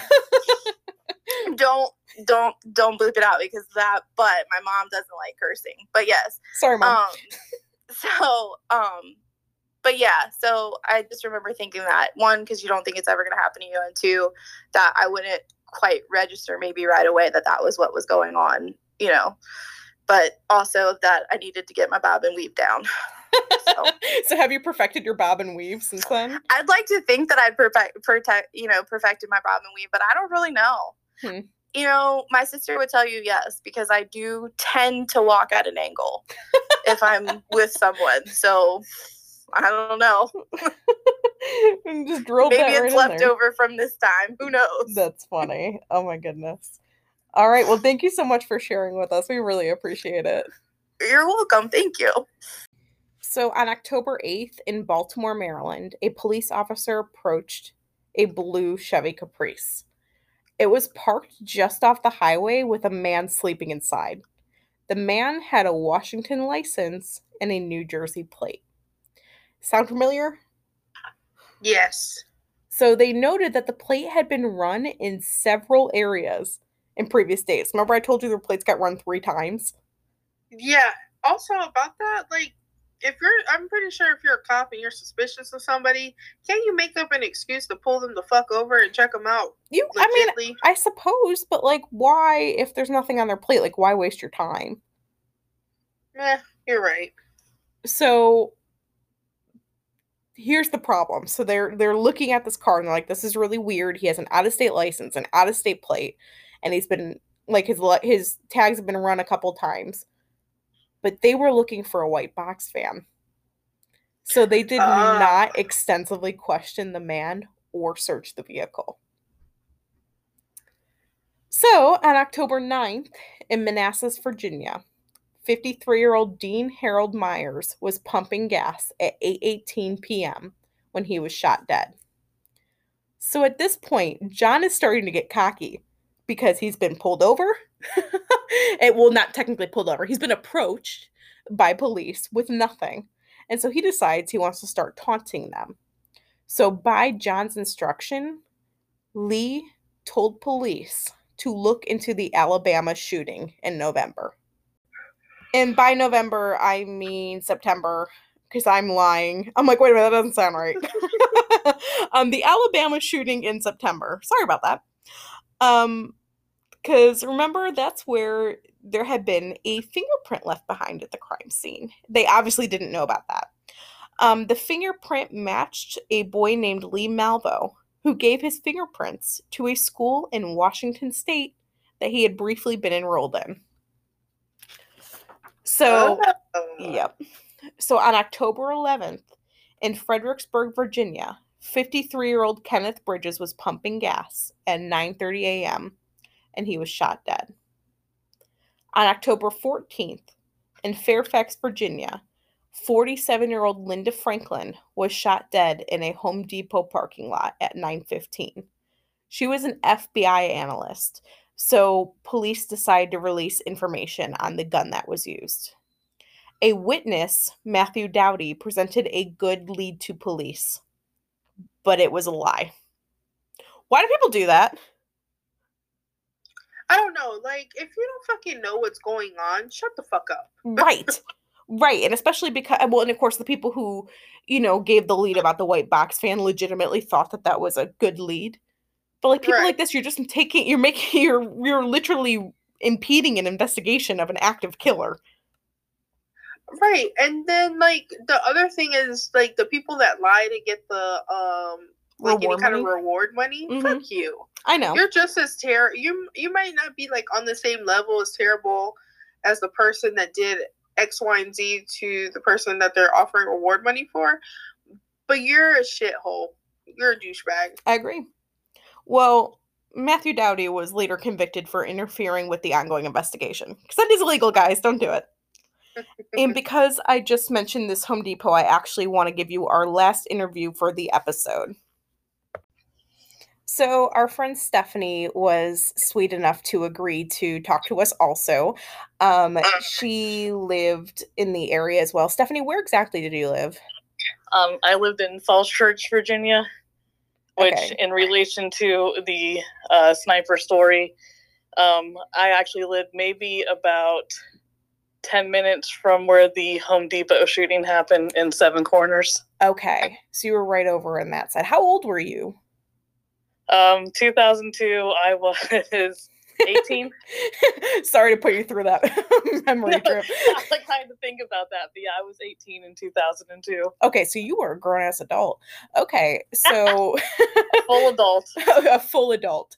Right. I was only like 10 when this happened. So like for Right. me, like this, and of course it wasn't in my area. So also just like my memory of it, doesn't really exist. So this is very interesting that you were old enough to, have like, a lot of real memories. So you were 18 living there. So how did you feel? Like, did you know anybody who was directly affected by this? No. But I was actually thinking about it, and I was thinking how it was kind of weird because obviously it's a little over a year after 9/11 had happened, and Right. DC did have to go through that with the Pentagon and the threats of the subway system and State Department stuff getting hit. And I remember that obviously too.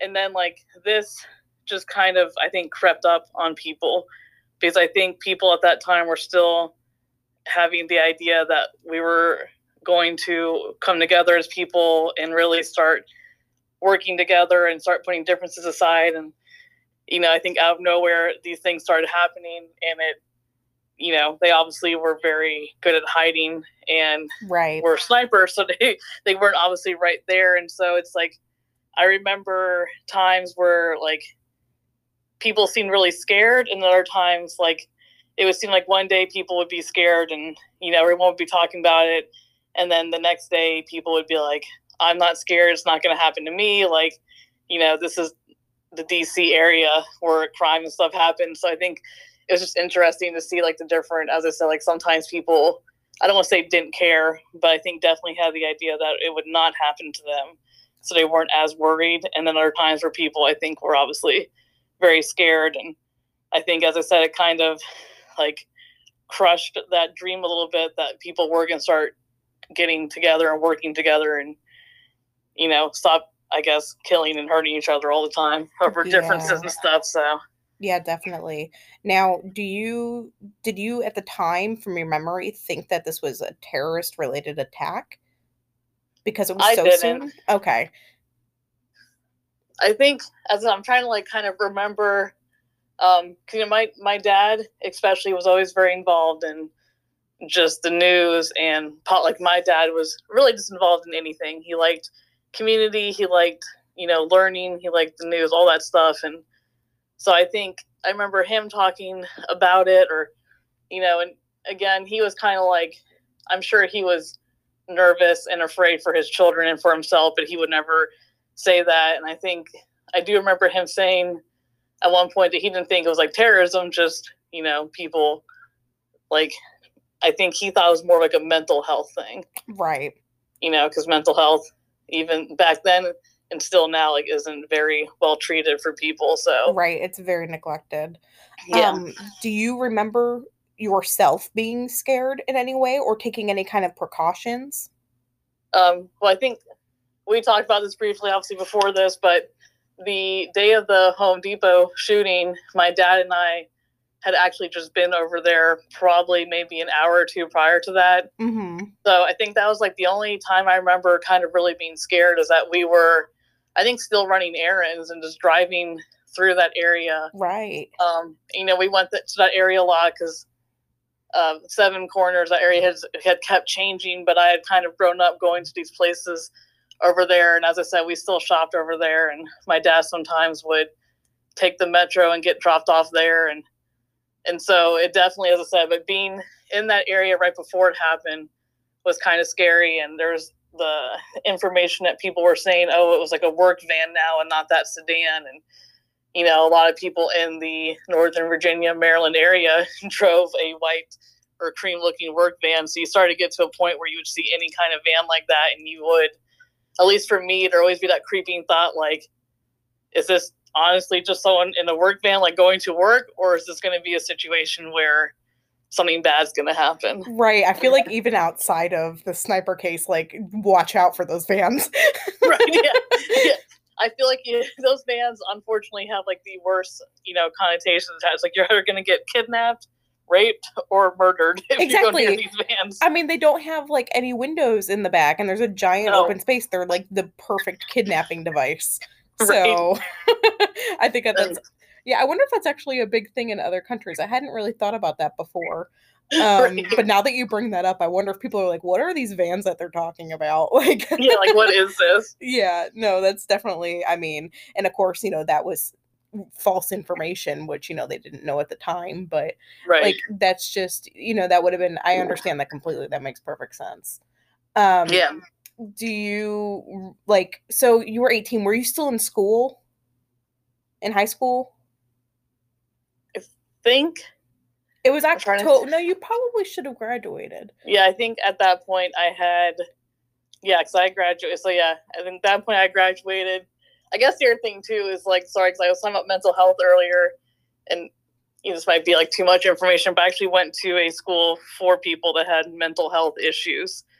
And that's so I think in a way that's the reason why, like, to an extent, I wasn't scared that much, because a part of me was like, well, if this is a mental health thing, like, again, I don't, I wasn't one of those people that thought it couldn't happen to me.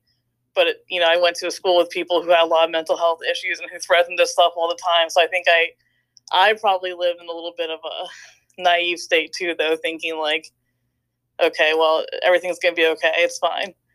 I think as I was more worried about my, like, something happening to my dad or whatever in DC. Right. That, I didn't realize that they had schools like that. That's really interesting. Just side note. Yeah. I didn't know that. That's really interesting. Yes, I don't really have schools like that, obviously, in North Carolina, but where I was, Northern Virginia, they had a lot of schools. Or I had a school I went to for a while that was 2 hours of school and then 4 to 6 hours of therapy. So that's really that's really cool. I mean, it was interesting, and I think it was actually very helpful. Maybe they needed a school like that for them, or for the younger one, Lee Malvo. Yeah. Mm-hmm. Yeah. I know he went under a lot of brainwashing and stuff like that, and it's too bad how things like that can happen. I mean, he was younger than you were. Yeah. That means that's just, it's crazy to think about. Right. I mean, I can't imagine. Now, so I had asked Shannon, and she doesn't really remember because she was about 11 at the time. But you being 18, do you remember when they were caught, like, having a certain feeling of, like, relief, or like, did you think that there might have been other people involved, or, like, do you remember having any kind of reaction to that? I think I do remember feeling like some relief, because kind of going back to what you asked me earlier too, I think the only other time I ever got kind of scared is I remembered that they were targeting people filling like their gas tanks alive. Right. Because obviously it was people in vulnerable states that would not be thinking, hey, I need to be careful right now. Like that lady loading her items into her car after going to Home Depot didn't think she was going to get shot. Like, you go get gas, you don't think anything's going to happen. Like, it wasn't like it was ever necessarily in places or situations where you kind of think like, oh, that kind of stuff happens there. Right, so exactly. I think when they finally did get caught, I think there's always is that like thought that like, is this really it? Like, is there more people or copycats or, people who get some kind of courage, I guess, from that kind of stuff, right. of like, oh, well, these people did it and got away with it. And I think, there's people that obviously have I think some people are just sick. And I think some people, as I said, have like untreated mental health issues. But so you just never know, like, is there going to be a copycat? Is this like over? But I do remember feeling like for the most part, like, as I said, I think most of them I would be more worried about my dad because my dad would take the bus or, I don't know. Right. My dad liked to believe that people were always good, or he wanted to see good in people. So he would always just try to help everybody. So I think I was more worried about him all the time. So I think I do remember thinking like, okay, well, like he should be safe now and I can go get gas and not be worried right. about something happening to me. So Right. I guess I do remember that kind of like you just said, like a little bit of like a sense of relief, but like as still thinking like people like copy, like to do the copycats and stuff like that. So like, is this it, or is it just it for right now? Right, exactly. I know, especially with it having been so close to 9/11, like it could have been part of something bigger. You know what I mean? So definitely, that makes total sense. Do you have any other specific memories that you'd like to share? Not really. As I said, I think earlier when I was just like thinking about us talking about this, it did kind of like really dawn on me, like, oh, like this really, because as I said, I haven't thought about it in a long time, the case and stuff like that. So I think when I started like really thinking about it and thinking about my memories from it, as I said, it did kind of dawn on me that it was so close to 9/11, and I think that, as I said, that was another thing that kind of like shook people a little bit, because it really was just like we had just gone through something horrible. And I think people are really starting to have that hope again. And, as I said, DC obviously wasn't hit to the extent of New York, but it still, still happened there. And so, as I said, I think it was just an overall thing where it's just like people, I think it almost started to feel comfortable in their way of life again, and feeling like things were being built back up and everything was, getting back to some kind of normalcy. And then just to have that happen. And right. It's not like they did it just like one after another. It's like they would wait sometimes, and right, and they attacked a kid, and they went after anybody. I mean, that's what's horrifying too. Is you're like, okay, like I know with like Ted Bundy, for example, which is not at all the same, but like he went after brunettes, so people are like, okay, well, let me change my hair color. It's nothing like that. When people are just randomly attacking people, or when 9/11, we're like, oh, we're just going to destroy an entire building. Like, having that sense of you're just trying to live your day-to-day life, and you might get attacked just because you're in the wrong place at the wrong time, which is something that like I never really consider. Like I feel like I would need to be a target to be for something like that to happen to me, and that's a very naive perspective. But it is true. It's like it had nothing to do with your race, your age, what sex you were. Like they just wanted to get rid of people, and it's just like, oh, so like you said, like that is almost scarier, because you're like, this really doesn't matter who I am. It just matters if I'm in the wrong place at the wrong time. Right. Exactly. Very terrifying. Yeah. All right. Well, thank you so much for sharing all that with us. We appreciate it. Thank you. I appreciate you talking to me. So on October 19th in Ashland, Virginia, which is 145 kilometers or 90 miles south of D.C., 37-year-old Jeffrey Hopper was shot at 8 p.m. in a restaurant parking lot. His wife and bystanders got Jeffrey help, and he survived. At the scene, police found a 4-page letter that threatened children unless they put $10 million into a specific account number. And it was the account of the card from the bus driver. Remember that card they stole earlier? Yes. So they gave that account number for them to put it into because they had access to it without it being linked to them. Which is actually pretty clever. I mean, I will say. I mean, they would have gotten caught, but it's just kind of clever. On October 21st, police thought they caught their perpetrators in Richmond, Virginia. 2 men in a white box van were arrested, and obviously it wasn't them. So on October 22nd at 5:56 a.m. in Aspen Hill, Maryland, 35-year-old Conrad Johnson was boarding the bus that he drove when he was shot dead. Excuse me. Can't talk. I thought you were just emphasizing dead. You're like, dead. No. No, I just I couldn't say it correctly. So... yeah, so he was boarding the bus that he was going to be driving for the day. Isn't that terrible? You never think that something like that is going to happen. Like, it's such a normal part of your day. Well, there was another letter, and part of it was released, and it read, quote, "Your children are not safe anywhere at any time." So, meanwhile, police were searching in Tacoma, Washington, where they knew Lee had been, because remember, his fingerprint was at that scene, and they know who he is, and they know that he had registered at a school in Tacoma. So they're there, and it was there that John's old war buddy, Robert Holmes, would implicate him. Remember, Robert Holmes is the one who he had asked about a silencer. So he led police to a tree stump that the men had used as target practice because he knew that the men had that gun. And at this point, after the FBI analyst had been shot, Miss Linda, they released the gun information. So to Robert Holmes, he was like, oh shit, is what I imagine his reaction to be at this point. So when they looked into John, they discovered that his family and ex-wife had a restraining order against him and were living in Clinton, Maryland. And they found a car registered to his name, a blue Chevy Caprice. So on October 23rd, police publicly released their suspects and their car and their license plate. At 11:45 p.m., Whitney Donahue saw the car parked off the highway in Maryland at a rest stop, and she called the police. Wayne Smith of the Maryland State Police arrived first in an unmarked car and parked between two tractor trailers, blocking the exit. So police continued to block off the rest area, including exit ramps. And so a SWAT team approached the car where the men were sleeping. And in the car, they found a lot of shit.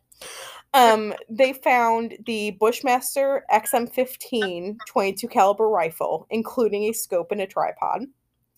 They found Paul LaRufa's stolen laptop. Remember, that was the pizzeria owner. They found the car's manual that had impressions from writing a note left at one of the crime scenes.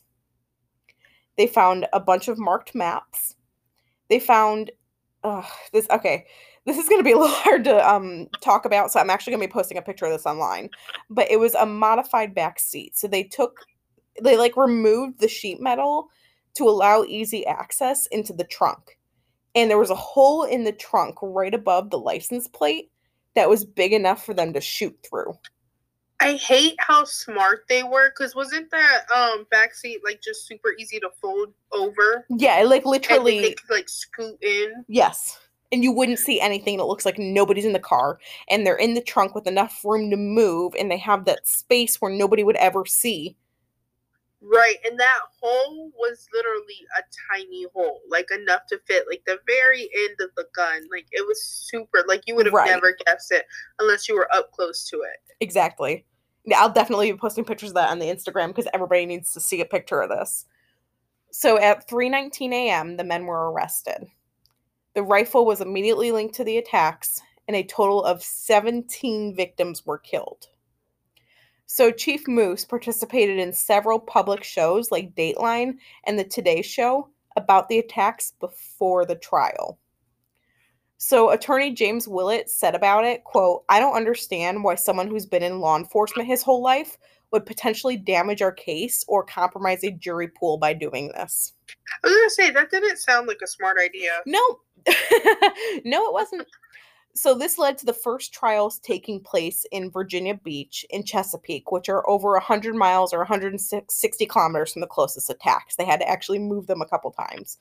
The closest attack to there was in Ashland, which is, again, 100 miles. So, and it was also an outlier, and it's about 90 miles from D.C. Okay.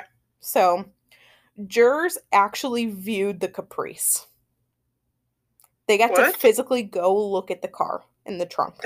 That would have been so cool to fucking look at. Yes and no. So, and it was determined that, quote, fear caused by shootings and the demand for $10 million constitutes a terrorist attack. Nice. Fun fact.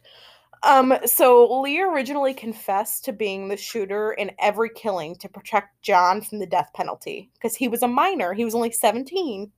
And it would be much harder for him to get the death penalty. And he testified that this was John's plan. It was going to be like a 3-phase plan. So the first phase was to kill 6 white people a day for 30 days in the D.C. metro area. God damn. Right. The second phase would be killing a pregnant woman with a shot to the stomach while in Baltimore. And then they would kill a cop. And at the cop's funeral, they would detonate explosives because there would be other cops at the funeral. And then phase 3 would be extorting $10 million and travel to Canada to, get this, recruit young boys from YMCAs and orphanages to join so that, like, to be part of their, like, clan that he could be a father figure for. And they would train them with weapons, and then they would do mass shootings all over the U.S. So basically, his plan was to make a cult, I feel. Right. Like, it started out about his wife and kids. And pretty quickly turned into, you're just gonna, yeah. And so on November 24th of 2003, John was sentenced to death for the murders. On December 18th of 2003, Lee was convicted of capital murder, terrorism, and firearm use on Linda Franklin, which is the FBI analyst. He was sentenced to life without parole. On October 26th of 2004, Lee made a plea deal so that he could avoid the death penalty. On March 1st of 2005, the U.S. Supreme Court actually banned the death penalty for minors. So on May 23rd of 2006, Lee testified against John. Robert Holmes, the one who implicated him and also the one who knew about the silencer and the gun and all that, also testified against John, and so did Iran. The 13-year-old kid who got shot testified. Oh, wow. Yes.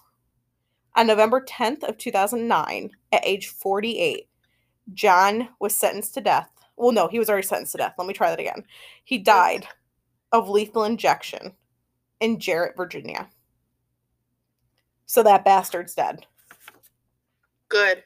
On July 25th of 2012, the Supreme Court said that the Eighth Amendment was violated by giving minors life without parole. And the Eighth Amendment is, quote, excessive bail shall not be required, nor excessive fines imposed, nor cruel and unusual punishments inflicted. So Lee was given 4 life sentences without parole in Virginia and 6 in Maryland. So in 2020, Virginia passed a law that gives minors a chance for parole and life sentences after 20 years. But just a reminder, Lee's also convicted in Maryland, so his case for that was dropped. They're like, well, cool, good for you. We can keep him in Maryland. Right, cool. Maybe you got paroled in Virginia, but we're going to extradite that ass to Maryland. Exactly. So that he's still serving a life sentence. Also, he's married. Lee Melville's married. Okay. Before I get on that tangent, real quick, I just wanted to say that there's something about knowing that people like these two, I know what's his face died, but Lee, the fact that he's going to be in prison for the rest of his life, just sitting there doing the same shit day in, day out, not seeing anybody outside of the prison walls. Just something about that is so satisfying. I agree. You know, and of course I talked with Kelly a little bit in her interview about it, but like, what are your thoughts about life in prison for minors? That is a good question. I don't know. I really don't know how to answer that. It's really hard. It's hard because it's situational. I feel like maybe. So Lee was 17, right? That's correct. He was practically an adult. I feel like after a certain age, you should be considered an adult, and you like that sentence is fine. Like maybe after the age of like 14, so maybe 15 and above. So then do we draw that line at just saying 15 is an adult? That's the thing, is like, where do you draw the line? And does it depend on the crime? And does it, which is why this is such a recurring issue in the U.S. Right. And why, laws keep getting changed about it. Right. I kind of feel like every time I think about stuff like this, I kind of feel hypocritical within myself. Just because, yeah, like for me, like I kind of feel like maybe 15 is the age limit where we should like draw that line. Like if you're 15 to 17 and you commit any kind of heinous crime, like you should get the punishment you deserve. You shouldn't be cut slack, anything like that, because there are people like so there's that. But then I sit there and think of people like Jasmine, I forgot her last name, Richards. The one with her, like, 20-something-year-old boyfriend who killed her. Yeah, Jasmine parents and- Richards. Yeah, like, wasn't she, like, 13 or something? Oh, I don't remember. She was She's like very 12 young. or 13, and now she's free. Like that right there, she literally showed no remorse. She laughed about it. She bragged about it. She premeditated their murders. She shouldn't have gotten out. But then there we are with that line. I don't think she was older than 15. I don't even think she was 15. Right. So it's like, that's why I'm like hypocritical, but at the same time, it's like, I don't know. It's very hard, and it is very situational. And like what I said to Kelly was basically like, I think that people can change, but I don't think that people who once didn't understand right from wrong will later understand right from wrong. Right. And I think that I do believe that the death penalty should not be allowed for minors. I agree with that also. But life in prison? Life in prison, I'm all for that. Let's do that. Right. And death penalty just in general, like the older I get, the older I'm starting to be like, yeah, no, maybe we shouldn't be doing that at all. I'm kind of, well, without getting too political, I'm kind of, like, again, that's a situational thing. Like John receiving the death penalty and being killed by lethal injection, I think is a perfectly appropriate thing to do. Right. And the only reason why I'm so iffy with it is just because of all of the wrongfully convicted people on death row currently, and millions of people who've gotten killed who were innocent. But it's just, like I said, it's like you feel kind of like hypocritical when you think about it, because you're like, yeah, for this person, definitely, like, fuck you, die. But then this person, you're like, no, you shouldn't have died. Right. No, it is tricky, which is why there's so much contention about that. I know we talked a little bit about that too in Brian Dugan's episode, but yeah, it's hard. But I think John deserved it, and I think Lee serving life is appropriate. Yeah. I think terrorists, people who commit terrorist activities deserve 100%. That. But here's the thing, is that they consider this a terrorist activity because of their trying to extort money. Yeah, definitely. And threatening children. So, I also want to mention a murder that neither men confess to, but is potentially linked to them. So on May 27th in Texas, which they would have been crossing through, 37-year-old Billie Jean Dillon was doing yard work when he was shot dead from a long distance, and a bullet hit him in the head. But ballistic tests were inconclusive. So it's not, they haven't confessed to it. My understanding is that family thinks that it's related to them, and they want that closure that they haven't been able to get, and I feel very sorry for them. And if it's not because of them that Billy died, we can still mourn Billy's death. Right, and it would make sense, because like you said, he was shot from long range. Right, with a single bullet. Right, he was in Texas, where they would have passed multiple times, because on their way from Arizona to Florida, they passed Texas. Even when they got to Louisiana, they're right beside Texas. Right. So they could have made a pit stop and then went all the way back to Virginia. So there was ample opportunities, but it's so weird that they wouldn't claim him. I agree. And it also, part of it that I was thinking is like, maybe they don't remember, and that's probably stupid. I'm sure that they remember everybody. Mm-hmm. But like, I don't know. And it might have also just been that, like John was trying to avoid the death penalty, that maybe he's like, I'm not confessing to more than you can prove. Right. But then if Lee was trying to take all of that, why wouldn't he just confess to that one? I don't know. It's so crazy. I mean, he fit the MO in the sense that he was just minding his own damn business. Right. So yeah, there's also that. But that is the case of the DC sniper. It was a lot more intricate than I was anticipating. Yeah. Yeah, man. My anxiety is high. Like, I never knew how intense this shit was. And now I know. This shit is fucking crazy. Now everybody knows. I hope you all enjoyed that deep dive into the DC sniper attacks. Yeah, I mean, it's pretty fucking nuts. Real quick, I know I didn't talk a lot during this episode, and you're welcome, everybody. But I needed to get on this other tangent about Lee having a girlfriend or a wife while he's in prison. Who the fuck would do that? So I literally don't understand, and part of this is just straight ignorance because I've never been in prison. So top secret, never been in prison. I don't understand how communication works when you're in prison with people that you do not know. I was gonna say, is conjugal visits still a thing? Like, I feel like that's only in movies. I don't know. I really don't know. And like, I don't understand how I mean, to me, I thought kind of the idea of being a prisoner is that you don't have rights to get married and things like that, like those kind of things, but people do all the time. And I'm kind of like, okay, well, again, where is that line drawn? It's like, okay, what are your rights?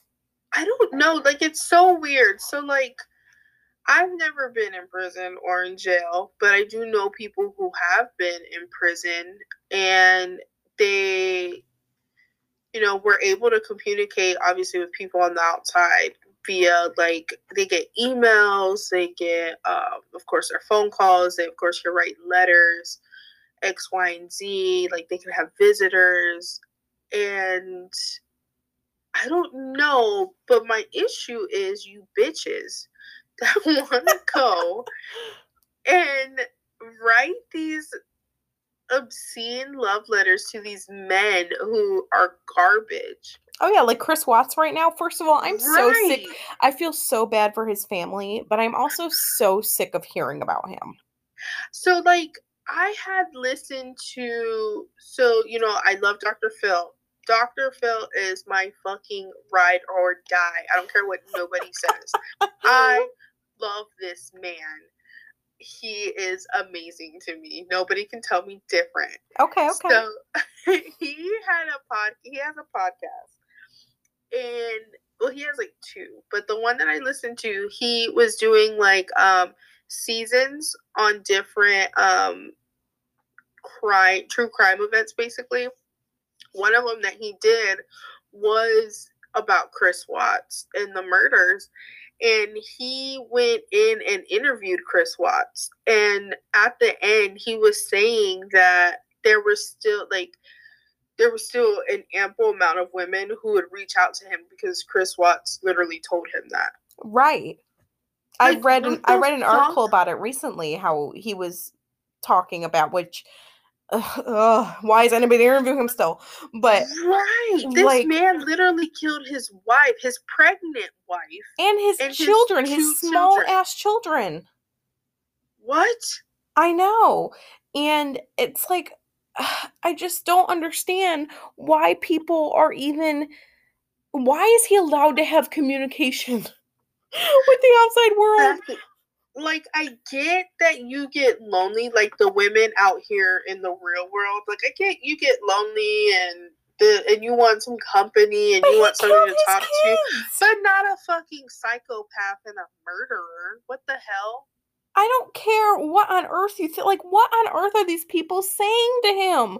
Dear God, if you ever think that you want to write to a man who killed his wife and kids or a serial killer, please do what I've suggested in the past and write that shit down and fucking set it ablaze and burn a marshmallow over it. Do not send those letters. What the actual fuck? No matter how cute he may be, no matter how attractive they are, it doesn't fucking matter. The point of the matter is he killed his entire family and he's a garbage human being. Why would you ever want to communicate with anybody like that? Right. He was also cheating on his wife. So, like, I don't even know. You can't even, like, play me his wife wronged him and da-da-da-da. It's like, no, I mean, he was literally the biggest piece of shit you could be. Don't even get me started on his trifling ass. I know. And I'm also so sick of people bringing up I'm not even going to say her. I know her name, but I'm not going to say it. Yeah. About bringing up the woman that he was having an affair with. She has not been accused of anything. or of having any role in this, leave her the fuck out of it. I guarantee you she wants nothing to do with his murdering ass. Like, leave her the fuck alone. I'm so sick of reading shit about it. I cannot wait until his shit dies down. If you want to talk about something regarding him, talk about the precious life of his beautiful wife and children. This is true. Stop talking about him. Yeah. He's awful. He's god awful. And whoever is married to Lee, he might as well be married to like Saddam Hussein or something. I mean, it just sucks because like he was so young and he was clearly brainwashed and he clearly was troubled. Yeah. And it sucks, and I'm happy that he didn't receive the death penalty. But like I also just don't understand what happened there with them getting married in jail, but also I'm going to put a picture of him online. He looks like the nicest fucking dude. It bothers me how little sense I have of how a person is based on how they look. Like, seriously, and he might be a super nice dude. I mean, you can be nice and also murder a bunch of people. But I just don't want you to have any happiness in life after you take happiness away from people. I mean, you destroyed so many families and you terrified the shit out of hundreds of thousands of people. Like, I'm sorry, I don't think you should be able to get married. Excuse the shit out of me for saying that you do not deserve that right. I don't think you should have any joy in life at this point. I hope that any joy that you have while you're in prison, like a guard comes and steps on it and squashes it in front of you. And that's a good ending to this. So let us know what you guys think. If you were also living in the DC metro area at this time and you have a different insight, please let us know. We would love to hear it. Tell us, where you lived, what your age was, and what your role was in it. Like, how did you know anybody affected, or how was your school affected, or how was your job affected, or any of those things. We would love to hear it, and we would love to share it with all of our listeners. So please let us know if this was connected to you in any way. Definitely, reach out to us on the Facebook at Crafts, Drafts, and Crime, on the Twitter at Crafts and Crime, Instagram, Crafts, Drafts, and Crime, and send us a Gmail if you guys want to at Crafts, Drafts, and Crime at gmail.com. Yeah, do it. Do all those things. Yeah, definitely. Yeah. We're looking forward to it. I love reading stories, so let me know. I do too. Thank you so much for everybody who's reached out to us. You guys are amazing. Definitely. We couldn't do this without you guys. Yeah. We're really enjoying it. I mean, even if we lost all of our listeners, I would still want to do this. I enjoy it. Definitely. Like when we started it, we weren't expecting to do this well. Honestly, we were kind of just bullshitting and wanting to do it for our friends because we thought we were funny, and now we have people who think we're funny, and it makes it even better. And you're all wrong, suckers. No. If you guys do enjoy listening to the podcast, please rate us and give us a review on whatever thing. The review can literally be 2 words. It just having reviews helps us get distributed. Ratings are great. Reviews are even better. Yeah, I was gonna say, if you 2-word reviews, you suck or you rock. Hey. Like, either one. Don't tell us we suck. Keep that shit to yourself. Nobody wants to hear that. No, but it's okay. I mean, your opinion's your opinion. But I mean, even if you give us a negative review, like, it's gonna help distribute us. So please review us. Thank you guys so much for listening. Until next time. Bye. Bye.